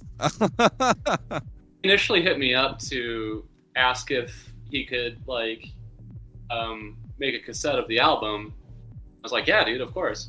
And then it just kind of like spiraled from there, where he was telling me like, yeah, we really go all out. Like we have this like really beautiful packaging that we put a lot of money into, and like we always do these extras with our tapes. Like, what were you thinking of? Like, did you want to include anything else with your tape? And I was like, well, I kind of thought like trading cards would be cool. It's like, okay, we can do that. And so I sent him like some mock-ups of like trading cards, and he was like, "Oh, these are great. Oh, how do you play the game?" I was like, what? No, I thought they were just like, Right. Oh man, that feels like a very August thing to do. It's just the curiosity of like, oh yeah, and then what happens? Like, you know, how's it more? Yeah, how do you play the game? I love it. You're like, I didn't think that would be a question I'd be asked. Right. It gets so much better. I So love it. I was like, dude, I don't know. I kind of thought these would just be like collectibles. He's like, all right, I'll be right back. Comes back like a couple hours later. It's like, so I was talking with Ganjira, and we just like came up with like this loose rule system. Like, let's see how it works. And then like over the course the most of like, creative people ever in this world, in this scene. Yeah. I love This this is scene. crazy. Just such creative people. over the course of like a few months, we hashed out like, yeah, a legitimate card game. I have to give credit to both Ganjira and August for actually Shout out creating Ganjira. I mostly just supplemented the art and like adjusted designs to suit the rules. I also did like some editing on the rule book to make like the wording a bit more clear, and like obviously like supplied the designs. But Right. yeah, no, it was mostly them who like created the game itself. And yeah, it came as like a special edition of my tape you could buy. You got like every tape comes with 3 cards, but if you got Nice. the special edition, we only made 9 of them. You got a tape and like a full deck of all the cards and like a gameplay mat. There's like a And- game mat, yeah. Yeah. Insane. I didn't do any of that. I was just kind of in the boardroom for it. Oh man, we got to play it at the next Vapor function. Yeah, Somebody I with a haven't full deck can actually bring. not played around yet, so it's gonna be really funny when I'm like bad at my own game. Oh man, don't speak that into existence. So, are you the kind of person that likes to share your, music that you are into, not your music necessarily, but like that you're into with other people, or do you tend to kind of keep your interests and tastes like to yourself? I love talking about music with people, and it's so hard to find people who want to talk about it. I don't know what it is. Yeah, I am so into it. I really try to stay current. I am always listening to stuff. I'm always finding cool new stuff. Hell yeah. Yeah, I love it, man. It's been like I don't think I got really into music until like high school, and ever since then it's kind of been like a nonstop train. I didn't really find my musical stride until high school either. I'm glad I'm not the only one. Anytime somebody like Chris talks about liking pretty good shit at a pretty young age, and I'm like, ugh, man, it took me a minute. I was late to the game. Well, you I'll say, also like, have probably- a slightly different upbringing. That is true. Probably like 8th grade too, because like that's when I was an early adopter of streaming. Like we had a Pandora account, so Nice. that was like my first brush of like, oh, I can just like type in an artist and then get like a bunch of related artists I've never heard before. This Right, is awesome. like why wouldn't you? Like that's that like door open to like eternity moment. Yeah. So did your older siblings inform you about anything, or did they help with any kind of musical taste, or not so much? It was kind of a combined effort of like my parents had very eclectic tastes, and my siblings who had like during what's that? Parents had good taste in music, huh? They really did. I can't complain too much about the music I was raised with. My dad was like. They were born a couple years apart. My dad was into like 60s and 70s stuff. My mom was more partial like the 80s and 90s, but they had like some connections too, and like a lot of areas where we found. I mean, okay, I swear to God, I'm not making this up. My first concert that I can remember was Steely Dan with Michael McDonald. What? Yeah. That's so fun. Really? It was like I was 7 and did not appreciate. I did not appreciate it at the time, but I think back about that, I was like, that's a cool one to start with, dude. That's a weird one to start with. Right. You know? Interesting. First concert of my own volition was The Cure. Oh, wow. That's a good one. I was 13 at Rule. Can I ask you, okay, so was The Cure, was that a band that you connected with early? Was that one of the first artists that you listened to? Like, oh, this feels like my artist. Yeah. You know, that wasn't just like my siblings or my parents. So like one that I feel like we all like The Cure. My sister really liked The Cure, and kind of like, and like they were an artist that was played enough on the radio, and I could be like, oh, this is different, and like, I am getting something out of this. And then you as like things become more accessible, you can like look into their deeper catalog and be like, wow, this is all really good. So I don't know. I definitely had a lot of stuff like that. I definitely had a similar experience with like Talking Heads, Eurythmics. Just kind of like exploring the music that was around me before like kind of discovering more contemporary stuff around me and like having the faculties to do that. Yeah, I don't know. I guess from an early outset, I was raised with like a lot of different music, raised with like a lot of directions to go with it. And then just kind of like took that interest into like, oh, well, I want to make my own identity now. Like, what am I into? What's something that hasn't? What can I share with people? And honestly, like, I remember getting into like early indie music and like my parents being really into it and like sharing stuff with them. Cool. Really? So you're able to share stuff with your parents too? Yeah, they were really excited. I think they were just excited to hear something new at that point. I'm jealous. Fun. Yeah, me too. Right? I mean, like, damn, you and your parents can listen to the same shit together. What? Well, I mean, I don't listen to these bands anymore, but like, I remember being in high school and being really into like Arcade Fire and The National, and like those are still like my mom's two favorite bands. Yeah. Oh, wow. Yeah, it's some good old chamber pop, man. So your folks don't fuck with Black Midi? Is that what you're saying? I don't know. My dad can't speak on it. He's no longer with us, but. That's rough. I don't think my mom would like Black Midi at all. Fair enough. That's the song that you had me put in your Insta stories. What's that? The song that you had me put in the Insta stories that I did for promo. Oh, Guppy? Yeah. Yeah. It was like a little like bubblegum bass meets chiptune meets like some like nightcore breakcore type vibe. Yeah, I love Guppy. He's definitely like one of the artists I am more excited about seeing kind of post hyperpop. Gotcha. Makes really good shit. Hell yeah. Well, I'm so glad that you're so open with sharing your tastes because I feel like a lot of people fear throwing their pearls before swine. I know I personally, I try not to shove things down people's throats. I try to really not overwhelm people, but I also try to, if I know somebody likes, like say somebody was into like Anamanaguchi, I'd be like, well, you got to hear Equip. You got to hear Fighting Island, right? You got to hear, you know. Yeah, right? So like if you, I don't know, it's like being a musical concierge. It's just fun, you know, totally. Finding the degrees of separation or whatever. I know, like, I know that I'm so all over the place that I can find some commonality with somebody. Yeah, I feel the same way. Unless it's like boring. Well. Unless it's boring, yeah. Unless it's what? What did you say? Bloghouse? Like, he said unless it's... That's funny, Isaac. No, I didn't actually hear what you said, though. Sorry. He said unless it's boring. Boring? Okay, yeah, fair. I feel that. But yeah, I think that's the way to be, right? Is to continue to look at different kinds of music, to find the artists within the different movements that speak to you, and then you have this wonderful collection of recommendations that you can connect with people on. You know, it hasn't happened yet where something has come around and I'm like, I don't get it. Right. Yeah, it doesn't happen. But gotta stay young.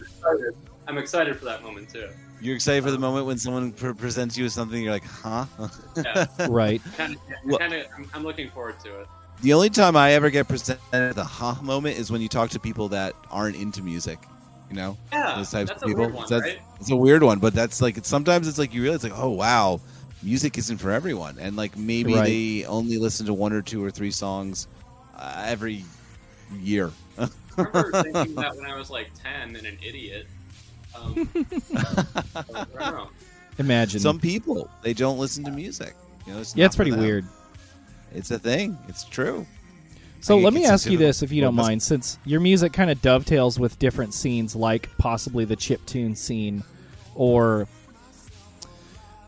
I'm trying to think of some other scenes, but definitely at least like the chiptune and like video game music appreciation scene. What do you have you tried to break into those scenes, or have you had much experience with that community or that culture? Or was there something you found lacking? I'm not really actively looking to. I guess I'm kind of in a position where, like, if somebody asks me to play a show, I'll say yes, but I'm not really looking. I'm not actively trying to get involved with stuff. I know that there's, like, a burgeoning electronic scene here in Chicago. Mm-hmm. And, like, Chicago's a great city for electronic music in general. It's in our bones. Like, yeah. House music. Yeah, it's the birthplace of house. It's the birthplace of footwork. Fuck yeah. Life. Like, yeah. I guess, like, the chiptune stuff and, like, the experimental stuff is always kind of sidelined. Like, you don't see that as much in, like, the bigger venues. It's mostly in DIYs. True. And I've definitely made connections in that community. Like, I have friends. I mean, Isaac, like, the people who run Dads are friends of mine. And, awesome. Yeah. I'm super excited to meet them then. Totally sweet. I played there twice, actually. And it was both really good experiences and both completely different shows. But, yeah, I guess it's not really something... I just kind of don't want to deal with it, honestly. Mm-hmm. Like, understandable. I would much rather take the time to, like, make something really good to share with people, and when I'm ready, and, like, if people are willing to have me, I'll go for it. But, like, I guess I'm not really necessarily trying to be a entity in the scene. I get it. Yeah. It has nothing to do with, like, staying anonymous or anything like that. It's just like I'm not. It's a hobby, you know. Absolutely. Well, I've never much less pressure that way. Yeah, I never cared too much about capitalizing on the music. I think there's too many interests that are ruined by the prospect of making money from it, and sometimes it's not even the prospect of making money; it's the prospect of, like, just constantly trying to get attention for it. You know what I mean? That's true. Yeah, I think the money thing. I really treasure the, like, people who have to dig and find my work, or, like, the work that I like. Digging and finding other people's work. It's rewarding when you find something really good after doing that. And I don't want to take that away from people. I don't want to be in everyone's face. I don't have the energy for that, or the time. Yeah. So, I don't know. I guess I'm kind of getting, like, starting to get, like, a little bit more talked about, and I appreciate that a lot. I really do, and I don't want people to think that, like, they shouldn't do that. But, yeah, I guess I'm just gonna kind of keep posting at my own pace. Like, this is always going to be, like, out of a place of love for me and out of a place of, like, personal interest. If other people, like, want to participate, great. But yeah, I guess it's just not that important to me. I love that. I mean, at the end of the day, it gives you freedom. It gives you control over your brand. And you don't stress out. It's not like a second job, you know? I don't want to, like, do something because it's expected of me, especially when it comes to music. Because, like, I don't know, it has to come out of, like, a situational place. I guess what I really appreciate most, like, what I don't want to lose ever as a component of my work is through its inexperience, it maintains this earnestness and like this emotional component. I don't want that to go away because it's gonna come. It's always going to come from like this kind of learning novice perspective. It's just kind of taking what they can get, and like it's always going to like come from like a more personal place for that reason. I don't want to introduce all these other things or like trying to compete with other people or trying to be in the public eye. It's going to take away from all of that.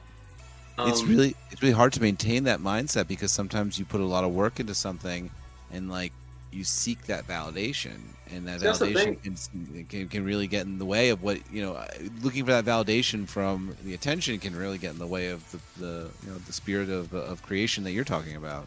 What's so beautiful, Chris, is like the inverse. It doesn't feel like work. Yeah, it doesn't feel like work at all. Perfect. It feels like it's the freedom of expression. It's like, oh, this is actually like what I get to do with my actual free time. Yeah, and it's so fun. Like, yeah, that's great. That's the right way to. That's the best attitude. Yeah. PJ, who are some people that you think we should bring on the show? Oh man, has B been on? No, and they B need hasn't to been be on yet. Oh my God, get B on. We got Lunitas. We got you. We need to get B on. Yeah, I get they're B funny on. as fuck, and they have king shit taste. Bring B on. Yeah, they do.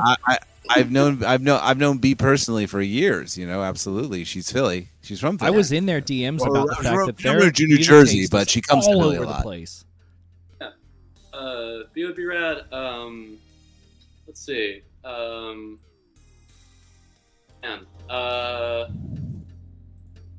You had 18K on, and like he's definitely a scene fave of mine, so that was pretty dope. Man, we love Dennis. Listening to 18K talk was just like listening to like an auteur. It was like the Bob Ross of vaporwave. They have an incredibly soothing voice. I think I could listen to them talk forever. Very eloquent. Yeah. Damn, that was a dream of mine. Totally. I don't know. Geez, this is like another one where I'm what like, an off the wall question, but hey, there's so many people I want you to have on. But yeah, we'll get to everybody. We want to get eyeliner, Luke. I'd love to. Absolutely. Oh, so there's a lot Damn, of people who are that's- not American that we want. That a lot of our friends that we want to bring on who are not American, and we're still trying to figure out how that works since we do the show live, and the time difference is a difficult thing. It is. Eyeliner is in New Zealand. Record it. Well, they were in like deeply, Hong Kong or Singapore for a while, which would have been Singapore, doable. that's right. I forgot. I deeply want to get on my dear old friends surfing at some point. You know what I mean? Right. But it's hard to figure out how to do that, and we obviously have a lot of people in Britain that we want to bring on. England, obviously, we really want to They bring gotta on stay our up buddies. late though. Yeah, we would. I would love to get some more PJ buddies like says eyeliner Donor Lens or and Strawberry. Bianca B. Fanti. All right. Thank you for that. Yeah. You're absolutely right. Well, we got to figure out how to do the international stuff. You know what I mean? Yeah, honestly, even if you have to pre-record it, It's just so much fun with the chat, though. It You know what I is mean? fun with the chat. We love the chat. Yeah, I mean, PJ Groceries been on. Yeah, we should ask. We should I get could Groceries on. I can message him and get him on. Oh yeah, why? Groceries has a lo-fi house side project that not a lot of people know about called Null Object, and it's pretty good. I Inrail says you're missing one member of DDS, and that's true because we've You're had right, our we gotta buddies get James on. in Tech By the time we Well, get yeah, on, I know. they're Well, gonna be like, wait, why did you pick I've me like been last? saving. Yeah, but because I've been saving. We've been Saving saving the James. best for They're gonna come out with an last. album soon. They're gonna they're gonna have an Tech album was out easy. soon. They They're always gonna have crazy shit to say. Oh, they're my favorite. I love Tech, but like with James and also and Dr. Chris, because no one's gonna be able to say anything. I know anything that I say will just I've sound gotten better. asinine. I've gotten better. James, obviously, a very good friend of mine. You know what I mean? Obviously, in Philadelphia, he's done Terminally Chill with me at least 5 times. I think, counting like he's done Terminally Chill with me about 5 times at least. But they have an album coming out, and like I gotta save him, right? There's so many Yeah, people we gotta that save. we're saving too. Maybe you we know should what I mean? strategically get James on right when the new album comes out. I mean, I'm waiting. I hope Long day. they don't listen to this episode. They're busy, man. They're fucking recording Right. and getting ready for Well, like they just Comic-Con. moved, you They're, know, not, and- they're busy, just moved. Yeah. I remember I was now. like, I met James at Electronica in LA Fantacat. and was We like, oh, definitely should Fantacat get- for sure. We gotta- Thanks, we gotta get Agnes. Agnes on, of course. I asked That's James very what good. their favorite Final Fantasy installment was, and they were like, Final Fantasy 11, and I was like, okay. Thank you for that. That tracks. Get OPN on. Get OPN. Yeah, I would. Thanks, Strip Okay, Silence. I would like to get OPN on him. That would be great. These But little- that's PJ, do you have any a little bit to get him on. PJ, do you have any favorite like visual like works of art, whether it be movies, YouTube videos, TV shows, just anything that like a moving visual work of art, I guess I would say would be classified as. Moving visual work of art? Pretty much any. Okay, so I guess like anime wise, like Evangelion, anything by Satoshi Kon. But Oh it's not- yeah, Chris and I both love Satoshi Kon. yeah. Oh, Like yeah, not Satoshi Kon just- is Paprika My is favorite. Good informed answer. a lot of how I do my work. Paprika is a big influence on me.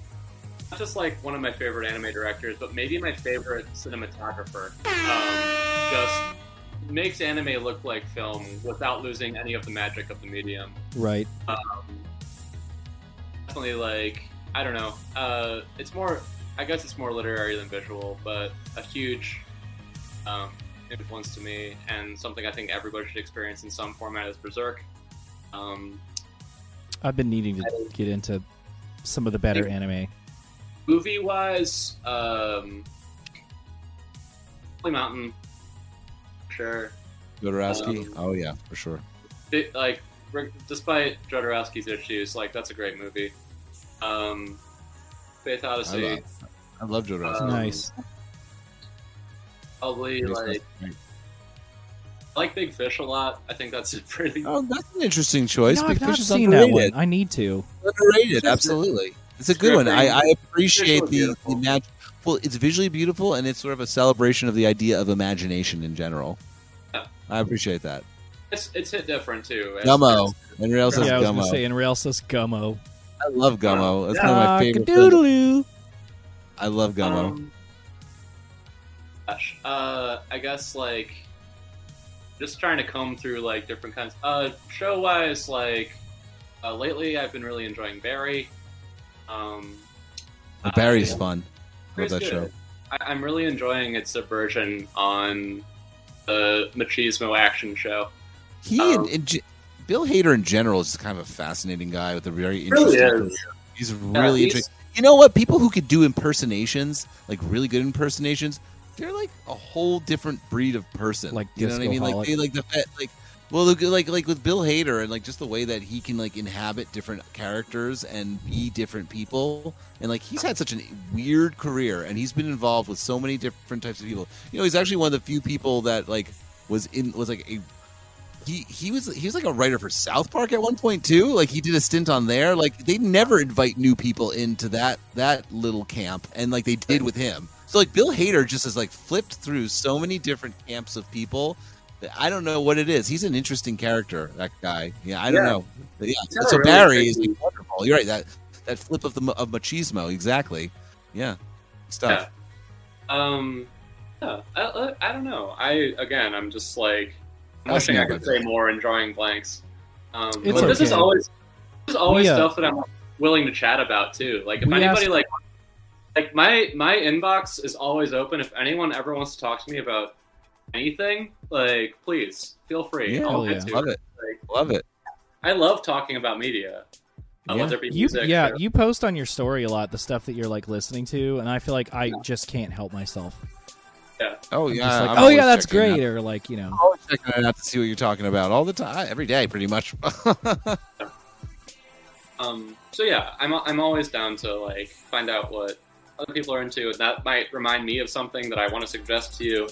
But yeah, I guess that's a pretty good like timer, I guess. I'm admittedly like not as movie literate as I'd like to be. same. Used to be. I think like the last like movie I really enjoyed that I saw that was like new was Parasite, and that was what, like 3 years ago. Oh, that was really good. Well, yeah, but it's such a good movie. It was. And I don't know. I'm also kind of coming from the standpoint where I feel like a lot of movies are bad lately. So right. You didn't want to watch the 8th Thor film? Oh, I'm good on that. JK, it might be good. Who knows? I've heard nothing but bad things about that movie, actually. So, let's see. Oh, I won't. Someone will, and they'll tell me about it. Yeah. Somebody else can curate the Marvel Cinematic Universe for me. I just also found that, like, my attention span for movies is so shot. It's got to hook me in, like, 10 minutes or I'm out. So they're still making some interesting I films. wish I was watching the cool shit that Chris watches. I just want to. I watch crazy. I'm constantly watching like weird shit. All the time. I know there's cool stuff. I watched Lamb recently. That was pretty interesting. Lamb? That sounds like the kind of film you would watch. That was pretty weird. I enjoyed that. Wish I could appreciate the like art. Like we were talking about Gummo. I saw Gummo like in undergrad, and I was like, oh yeah, you know. Like, would I want to see Gummo 2022? Probably not. Oh, I will watch that anytime. Old. I know you would, and I respect that. I just want to watch John Carpenter movies and like. Nothing wrong with John Carpenter is a phenomenal director. There's certainly nothing wrong with that. Well, thank you. PJ, what do you think the biggest problem with music is right now? Gosh, I would say. I don't know. There's a lot. I'm trying to zero on one.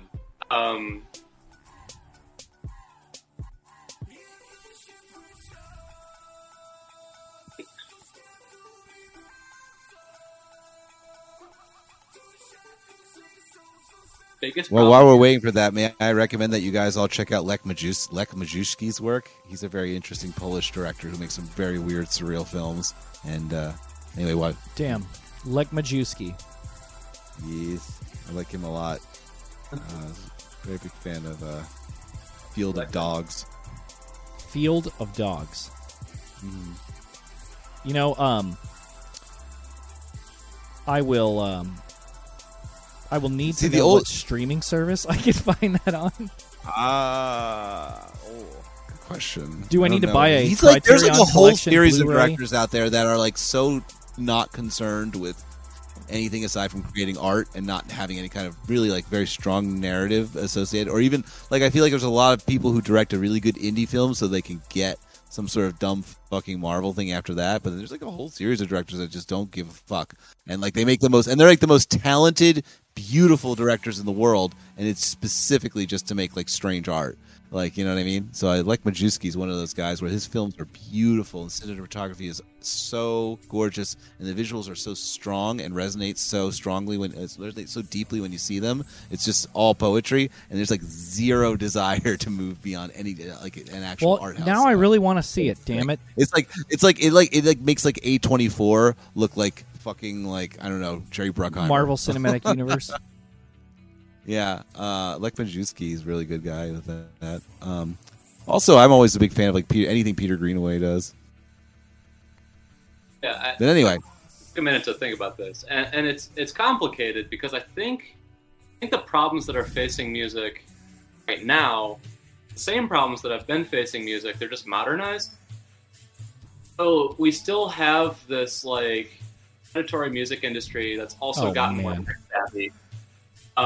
So not only are they demanding more, but now there's more outlets to, send things out too. More ways to squeeze people. And I guess I think inauthenticity is really becoming a problem.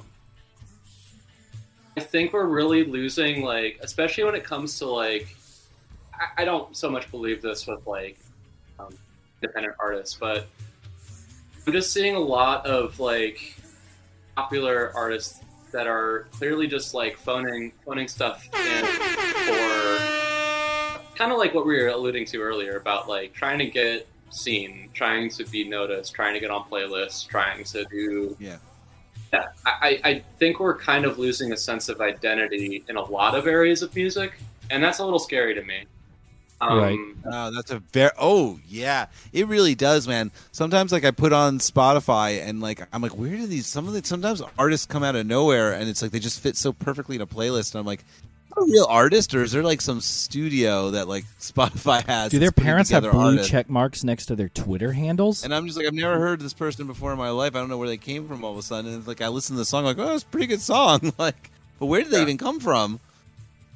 Other than that, like, I guess just, I mean, this whole, like, we're obviously dealing with a lot of things that are not necessarily like the fault of the music industry, but just world at large, like pre-pandemic supply chain, the vinyl shortage, like people being able to run their businesses well, as a result of forces completely outside of their control.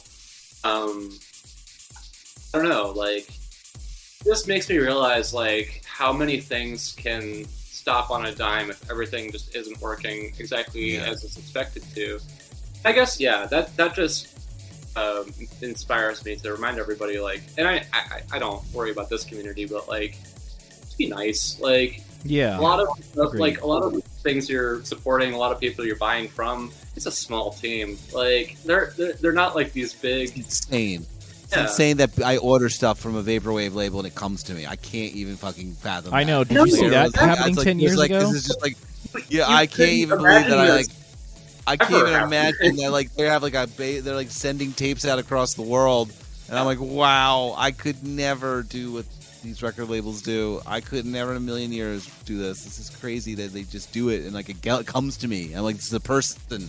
Like, this is not a company. It's not like publishers. It's not like Columbia House or something like that. Has anyone already brought up like posthumous releases? Has anyone brought it up? No. What do you mean? Because that's fucked up. What are your thoughts?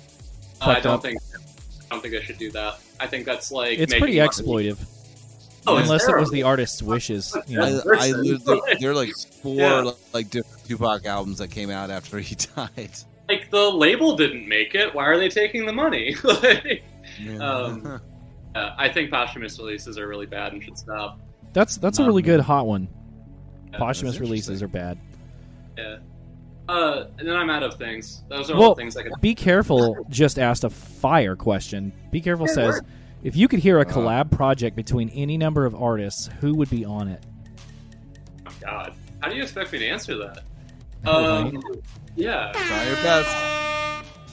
Jeez. I had a. Just think about it the other day. Gosh, man, I don't know. That's a thinker. Like I not only have to think about like all the collabs I'd want to happen, but all the collabs I'd want to happen in each genre I listen to regularly. And I'd then be down which to of hear those, all of them. which of those is the best? Like, yeah. Oh gosh. Yeah. I mean, I guess in the meantime, listen to the Nameless Dreamers album. That's a really good collab. Right. Makes a lot of sense for those two to do work together. Yeah. Gosh, I'm gonna have to get back to you on that one. Good thing we talked. I guess, yeah. That was a good one, and just like me, it was a stumper. Yeah. I don't know how I could answer that unless I had time to prepare. Right. Yeah. I don't know. We'll get back to you. You come back. We'll I'm gonna episode. message him at like 4 a.m. Right. There'll be like a 3 a.m. Instagram is, right? story. Yeah. But Any yeah. thoughts on why some artists, whether visual or musical, make it and some don't? Money, publicity, what kind of teams they're able to hire. It does go down to money, doesn't it? It does, yeah, and unfortunately, it kind of always has. Who do you even hire? I never even understand that. They're like, it's like, who are the teams? Like, who are these teams? Like, I don't even know who you do hire. Like, where are they finding the people like this shit? Who does this? How do you hire the right person? I don't even understand that shit. Like, I've asked some of the more successful people we've had on here in the past, and like, they don't even know half the time. They're like, I don't know. Well, Dan Mason's answer was fun. They were just like, Dan Mason was, I don't know. I just like, kind of. I don't know, man. I got picked up, and I'm in it now. And I'm like, well, really? He's like, yeah. And I'm like, oh, interesting. Right. I remember place, talking right to like, well, they knew a little bit about like when to drop the songs. Well, I remember talking to Uniwa, and like Uniwa was like, well, I got like a distributor that was pretty good, and I'm like, well, anything else beyond that? He's like, oh, not really. I'm like, oh, what the fuck? I don't understand. Like, so like somebody is hiring a team out there that's a successful person. I don't think it's anybody in Vaporwave apparently. Like, who the fuck? Like, who do you hire? Like, I don't even understand what. Like, this is ridiculous. I think you hire people. Like, what? How do you even know who the right person is that understands you? You know, it's ridiculous. So I don't know, but someone's hiring somebody. Obviously, someone's doing this. Yeah. I don't know. Yeah, I obviously again, I don't really research this part of the industry. It's like, why would we? It's stupid. I don't give a shit about it. Yeah, I don't either. I'm like, yeah. So I guess if you're able to do that, great. But you're probably not the artist I'm listening to anyway. Damn, that's cold. So I don't know. Fair. And I really like it when an artist I don't think is going to be successful is. Yeah. But okay. Me too. Honestly, Hot take. I love it when good artists blow up. Like when Sigur Rós got signed to Geffen Records. Yeah. That's and let's get back to like the first question, what I think is wrong with the music industry. I hate when like artists compromise their integrity for clout. It sucks. Damn, son. It's really upsetting. Or just like very upsetting, yes. Yeah. Stop doing that. Just like I'll wait for a good album. I'll wait as long as it takes. So, and I know that's not really how things work. And I know you're on. You can tell when they start making it for the algorithm or the TikTok. Yeah, it's disappointing. You can tell when there's no life. I mean, I get it. Like you have to make money. You got to eat, but like, damn. So, what are some examples of music that you strongly dislike? Oh gosh, electro swing for sure. Yes, yes. Speaking to Isaac's language. Gosh, really, what's the like? Sees Moulin Rouge once. Yeah, I don't really fuck with show tunes. You don't fuck with show tunes? None of them. I mean, I fuck with Les Miserables all day long. I fuck with Fiddler on the Roof. I don't know if this is a hot take. I don't like Les Miserables. That is a hot take because that is beautiful. That sound that came out of his mouth. I strongly disagree with you. Les Miserables is like some of those beautiful music. It's a wonderful musical. It's a wonderful everything. It's a bummer. That's why he's a bummer. That's true. But it's beautiful. It's life. I have seen Les Miserables 10 times. Oh, I respect that. I'm a big fan. I mean, I would go see Fiddler on the Roof in the theater. It's just really funny. Never has there been an opportunity for me to bring up the fact that I am a big fan of Les Miserables. I'm such a big fan of Les Miserables that I drove by a high school one time that was doing a production of it, stopped and bought tickets for it. I did not go to this high school, and I got tickets to go see it. That's adorable. School, I don't even know. So that is like how much I enjoy Les Miserables, and I hate the movie a lot. I hate the movie. I really hate the movie. I think I hate Anne Hathaway and everything. I think I hate Anne Hathaway and everything. Yeah, I don't like her. I don't like her in anything. Yeah, all right. Look, we may disagree on Les Miserables, but we strongly agree on Anne Hathaway.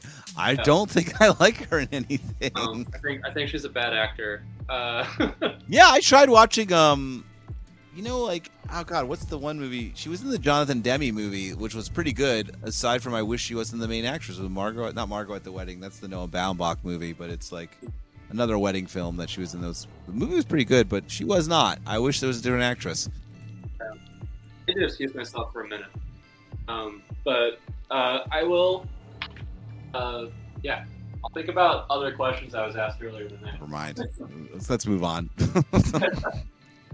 Well, I am very, very glad. What was the band that did Wolf Like Me? Wolf Like Me? Yeah, that song. I don't know, man. You come on, that was like big. Wolf Like Me? Yes. Come on. Shit, I don't know. What the fuck? What did it sound like? My phone is dead right now. Oh, Codex Boy Encyclopedia says TV on the radio. That's it. Thank you. He was in the movie. I remember that. Unreal. Damn. Well, at the end of the day, obviously, I've been very outspoken what my least favorite kind of music is, and I feel like I beat a dead horse, so maybe I should be a little nicer on that. But at this point, I mean, we both know that you have a burning hatred of nu metal, so I guess we're even. Me? I really don't like nu metal. I really don't like it at all. I mean, maybe not a burning hatred, but like it's not burning hatred. It's just I think there's no love lost. No, I think a lot of these things have to do with your age and when you grew up and when that music hit you and when it doesn't hit you, and like, you know, and what you were listening to at the time. And you know, speaking as someone who came of age when that music was coming up, and I had already not been into it because I was much more into like punk rock, or I was into like metalcore in the 90s was coming up. Sick. So I'd already heard things like Earth Crisis or Converge or you know, Botch or Dillinger Escape Plan. So it's like no one's going to sell me Linkin Park after I've already heard Botch. You know what I mean? Particularly when you're 15. Particularly when you're like 15 years old. See, that's exactly what I'm talking about. Now, if I was older and like nu metal already happened and I went back and listened to it, and maybe I was younger, or maybe the movement was kind of already tapered off, I might have a different opinion of it's it. Angsty, you know, I might be like, music. well, I would be like, I like it. It's fine. I don't know, man. It's just not. It's not for me. It's fine, and it's okay. I just want to read this in rail comment for anyone no. that's not here and can't read on podcasting services. And rail says, Electro Swing and Imagine Dragons, Stomp Clap Hey Ho, Car Insurance Church, Youth Group, Dude Perfect, Farm to Table, Austin, Texas core music are the only two genres I cannot stand. I just thought of that went away. Man. That's the collab. You know what I didn't like about nu metal? I couldn't have summarized it better, Nathan. You know what I didn't like about nu metal is it's very like it's very like very like thick-headed, sort of like, I don't know, man. It just, I didn't like the lyrics. It seemed, I don't know. I didn't. It doesn't speak to me in any way, I guess. I mean, it speaks to somebody, and I can't disrespect it, but it's just not for me either. I don't know, man. What do I know? I never gave it that much of a chance. What do I know? I don't know anything about what I'm talking about with this. I'm not the person to ask about it, probably. I could be completely wrong. I could go back and listen to these albums and be like, I'm so fucking wrong. I love that Korn album. It's amazing. I just never bothered. I just didn't like what I heard, and I never explored it further. It seemed silly. It seemed like, I don't know. I don't live in Arkansas and hang out at the mall all day drinking Gatorade. I'm not interested. Drinking Gatorade. I apologize. But I'm wrong. I gotta stop. You know, you can get me in trouble the more you make me talk about nu metal. But it's fun. I can't be the only bad guy on this show. That's true. I usually allow you to be the bad guy these days, honestly. And honestly, to tell you the truth, guys, like, it's kind of fun. I was going to try and play devil's advocate for Electro Swing, but I'm not sure if I can do that either. You don't have to do that. It's okay. I don't have to. It's all right. Yeah. You don't want to spin poi and go hang out at the Ren Fair? You know what, man? I guess people get really into it. The one people who are. You know what? What else can we talk about? We're running out of time. I don't want to spend the rest of the time talking about this. What did you come back to show us? So no, I wanted to apologize. I was fighting I was in a test of strength with a bladder issue. But poor thing. While I was away, I have an answer to Be Careful's question. Oh wow! Well, do share, my friend. I want a Carolyn Polachek Arca collab. Oh wow! Okay, that would be really dope. That's a great answer. Okay, that is a great answer. DJ Nice, unassailable answer.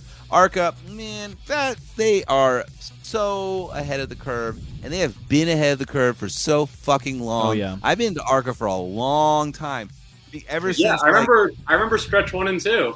Yes. Well, I remember the first time. I think one of the first times I started really getting into Arca was when I heard the FKA Twigs EPs, the first two that she put out, because Arca produced a lot of the tracks on those, and I remember thinking who the fuck is producing this stuff, because it's genius.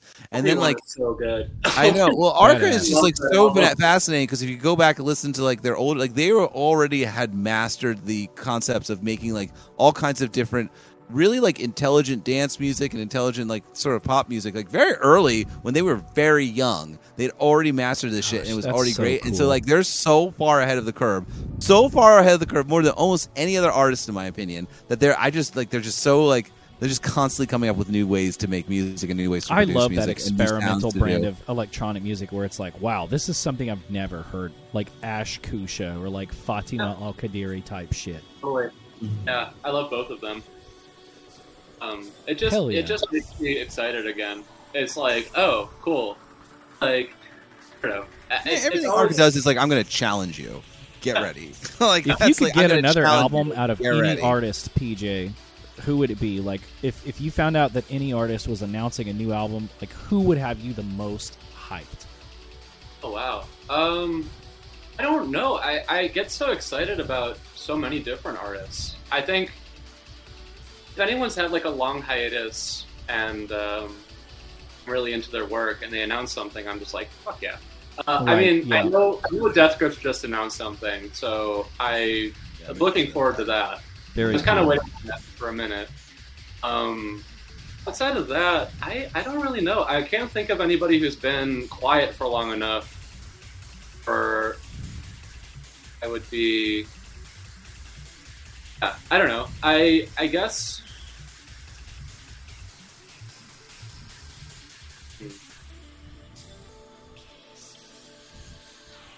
Isaac, what about you for that question? How would you? Yeah. How about you, Isaac? I never have an answer prepared. Yeah. A new Vectroid album would be nice. Yeah, for sure. Like it's I agree.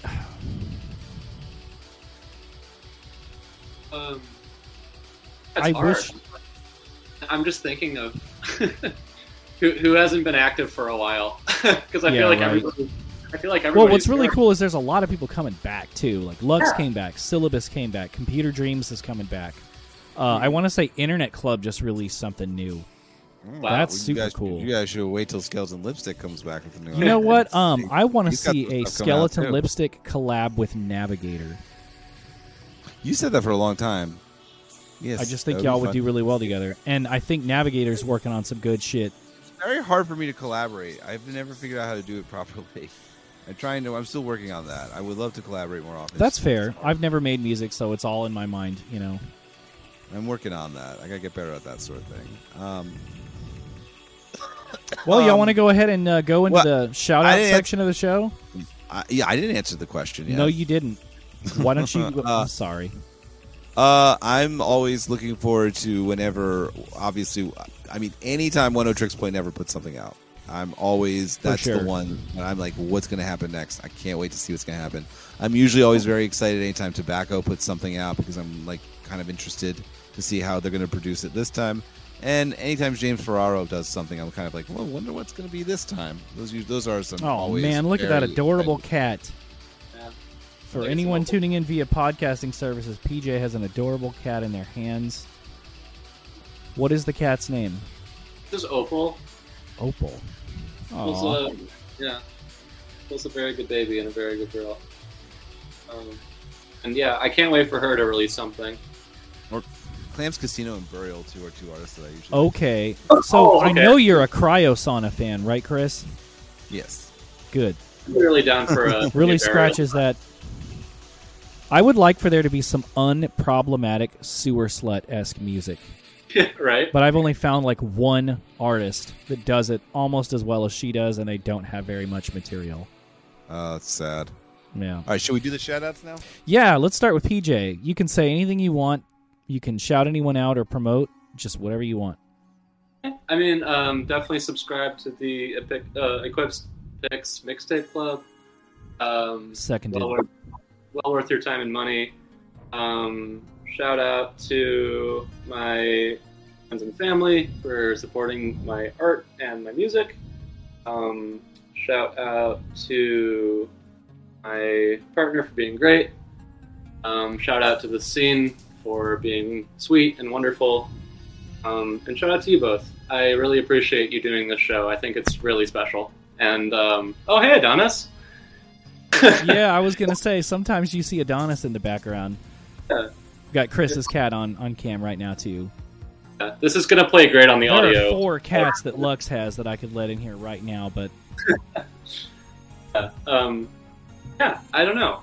Shout out to my friends in the art scene. I don't know. It's just I'm in a really positive place right now, and I owe it to a lot of people. So.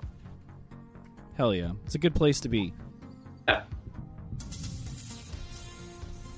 Very cool. All right. Well, Chris, you got your hands full, so I guess I'll go first if that's all right with you. Sure. We got this weekend we actually running an ad after the show for Coast to Coast Collective's Pacific Summer, a live stream event hosted by Pacific Plaza on Twitch on Saturday, starting at 4 p.m. Pacific, featuring myself, Van Gogh, Patch Notes, Tether, Joni, Sakura Blow, Luxury Noise, and somebody else that I'm forgetting that I'm going to feel real bad about later. But I've got a great 20-minute deconstructed club set with visuals by Luxury Noise. Very bombastic, just pummels. Can't wait for that. 4 p.m. this weekend on Saturday. Next week is the first leg of the Circuit Zero tour being put together by Be Careful and A Hero, and featuring Van Gogh, Simple Syrup, iClick, Enrail, and some other people supporting, including you, Chris. Yeah, exactly. The Lexington, Kentucky date. Yeah, the Lexington, Kentucky date is on August 3rd, Wednesday. So we'll be throwing a show together at Owls in Lexington, featuring iClick, Enrail, Van Gogh, Simple Syrup, and somebody else who I'm forgetting at the moment. I apologize. So I'll be opening for those boys. Don't know what I'm going to play yet. Probably some bubblegum bass, maybe some wave music, and then doing it again in Chicago at Dad's on Sunday, August 7th. So if you're near Lexington, Kentucky, or Chicago, Illinois, you're going to want to come out and see the boys. Be there. I'm definitely going to be bringing my A game because I have to compete with Simple Syrup and A Hero and Van Gogh and iClick and Enrail. So definitely be there. And then, of course, the week of Electronicon, there will be many events. I'm doing a space at the Utopia District Tape Swap on Friday, the day before, so excited about that. Probably just going to play some Future Funk. I mean... And then late August, I'm opening for Autograph in Lexington and Nashville. Going to play some lo-fi house and that sort of vibe. Got a show with Autograph in Lexington with Robert Beatty and Gene Vomit Terror. So that's cool. Very dope. Yeah, and then not announced yet. What's that? Robert Beatty doing Three-Legged Race at that show, or what's... Robert Beatty's going to be performing probably as Ed Sunspot. Okay, fun fact: Robert's actually doing the poster. Can't wait to see that shit. Wow! Very excited. It's going to have my name on it. Like I can't believe that I'm going to be on a Robert Beatty poster. Very cool. Very yeah. cool. And then coming up in September, it's not announced yet, but there's an event that Chris and I will be both participating in, and it's going to be very special and fun. And I honestly like. It's embarrassing how excited I am to share a stage with you again, man. I'm so excited, man. I can't wait. Oh, my God. And then there's other cool stuff coming up that I can't remember right now, so I'll give you the floor. Sure. Well, why don't I just start off by saying that, of course, I'm participating in the Circuit Zero tour as well, and that is the date that I'm going to be playing is going to be this Saturday, July 30th. Our buddies Be Careful, Simple Syrup, Van Gogh, A Hero, they're all going to be there in addition to some Philly people like my it's dear a friend big show. Bonneville and Paranormal and Hideyoshi and Terminal Floor. And let me drop a link for that right now. For more info, click on this link. It will be on Saturday. If you're in the Philadelphia area or the New Jersey area or the Pennsylvania area, come on and check it out. Or the Delaware area, come on and check it out. It's going to be a wonderful time. A whole bunch of friends hanging out, doing cool stuff. Why would you not want to go? How much love is there going to be at that? So much is the answer. The day before that, I am going to be doing a performance at in New York at Szymanski. I'm the Yoitoki, which is the Future Funk Vaporwave party that's run by that's run by Faith and Glitch. This party is crazy. Huge turnout party. Those guys who are in that little collective are like they are like truly, they're like nightlife people. They know how to do this shit really well, and I'm very honored to have been asked to sub in for my friend Faith and Glitch, who's not going to be there. And I believe I am the first time that they've ever had somebody not in their collective, 3-person collective, come and do a DJ set for them. So Yoitoki, if you are in New York City or in Brooklyn, come check this out. This party is fucking bonkers. You got to see it. They know how to throw a party, and I'm super honored that they asked me to sub in.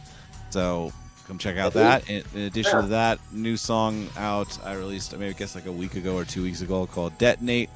You can find that on Spotify. You can find that on the Bandcamp, all that good stuff. Go check it out. It's a fun little track. And, of course, Polymath Vampire on Business Casual. It's outstanding, cool album. Check it out. And then, of course, you should always consider going over to the Needle Juice the Needle Juice website and getting yourself a copy of Glows the Melts. And I'll drop a link for that because, honestly, at the end of the day, it's the fucking most beautiful vinyl I own. And it's pretty fun that I made it. Yeah. Nice to make something. Yeah, this is pretty fucking cool. Still the most beautiful vinyl release I've ever seen in my life. And it looks like this, all kinds of things. Little hard to hear you, but you guys should definitely get fucking it. Heavy cardboard. Looking. Needle Juice releases such fucking high quality pieces of work. Like there's like makes good shit. No expense spared on like their packaging and the vinyls that they create. It's just like a big honor to have had them re-release this album on vinyl, and comes in the two variants, either Melt, which is outstanding blood splatter, or Glow, which glows in the dark. And I don't know, man. Buy shit from Needle Juice. Those motherfuckers, like, they have like the most beautiful, thick, heavy packaging. Like, I've gotten vinyl before, and like a lot of times it's like very thin cardboard. It's like people, it's expensive, right? Or like you get it off like e-crates, and it's wonderful, but it's still like it's thin. Like it's still like there's no expenses spared on the shit that they put. I don't know how the fuck they do it, or what their connections are with how they're getting this shit made. But it's the most beautiful vinyls that they put out, and this is the most beautiful vinyl ever created. You should get it. I'm just saying, and the music's pretty fucking cool too. You should frame it. I don't know. But anyway, and aside from that, the what's it called was announced. The Doom mix, right? Ooh, look at that! Oh yes, that's the Lipstick Elite. Oh, is that signed by you too? I get that. Yeah, and I drew a little skull. PJ has a vinyl of Lipstick Elite. Lipstick Elite. Stay Passionate. That I believe is sadly sold out from our good friends at My Pet Flamingo. The Luxury Elite Skeleton Lipstick collaboration. Thank you so much for bringing it up. What an honor! That's a dream what an honor for PJ to have one of these that I was able to give directly to him. What a fun night that was. You're gonna have to bring that with you to Electronica. Oh, it to was get such the a other good time. signature. You don't understand. Like when we hung out, Be Careful was there. He was there too. Like everybody was there. I can't even count how many people were at that event. Were at that dinner that we had, or that drink that when we met for drinks after George's show. Oh my god! I could have dozens. There's like I think there's like 25 people. I want to meet everybody. Like every time I see pictures of you and like Fiber right and Quiz and everybody, I'm like seething with jealousy. Oh yeah, no, that's fun. Philadelphia's fun, man. It's a nice little way station between a lot of different places. Loved it. I love Philly. Yeah, a great time. I can't believe it. Philly, alas. Well, that's it. That's the show. Wait, the Doom mix. The Doom mix is out right now. Nope, that's the show. So, Doom mix is out. You should definitely. Trip. And there's going to be a showcase this Saturday as well. It overlaps a little bit with Pacific Summer, but hey, it's got a great lineup. Can I do one more quick thing? Please. So the Doom, Zach just released just announced, which is now fully funded now, which will be on vinyl. The Doom Mix Volume 6, which features myself and Pop Culture and Lyite and Fiber and Skylar Spence and of course Luxury Elite and Dan Mason and Vape Error and Eyeliner and Discoholic. And that is obviously all the songs haven't been released yet, but you can, I guess, purchase it in advance now. And it is fully funded on vinyl. And here is the link for that. That obviously, thank you. The release that a lot of us always look forward to these days. So there you go. I'm honored to be involved in it. I think so, man. And I'm honored to be involved in it. I mean, you and everybody else on there was a super logical choice. You wanted to make this one dance, so run it up, y'all. And definitely check it out when it drops. Thanks for the follow, Commodore 256. PJ, thank you for being our guest tonight. We really enjoy talking with you. Thank you so much. Always love talking to you. We're such huge fans of you as an artist and as a friend. You know what I mean? Absolutely. Not just a skilled artist, but musician and friend. Yeah, exactly. Thank you to everyone who tuned in tonight as well. Thank you for your questions. Thank you for keeping us honest. And thank you for the follows. the reposts, the tweets, the promotion, and the donations. Just a friendly reminder, donations are optional, but if you want to follow the link before we close out the show tonight, you are invited. All donations go straight towards equipment upgrades and commissioning dear friends like PJ Rourke, Bianca B. Fanti, and others. Tune in 2 weeks. That would be Monday, August 8 at 9 p.m. Eastern for an episode with our dear friend Be Careful, who is in chat. Great choice, right? Yeah. So, thank you very, very much for your time tonight, y'all. And don't forget, if you like Hot Takes, invite a friend, post about us, follow us, and we will see you in 2 weeks. Good night. Bye. Bye.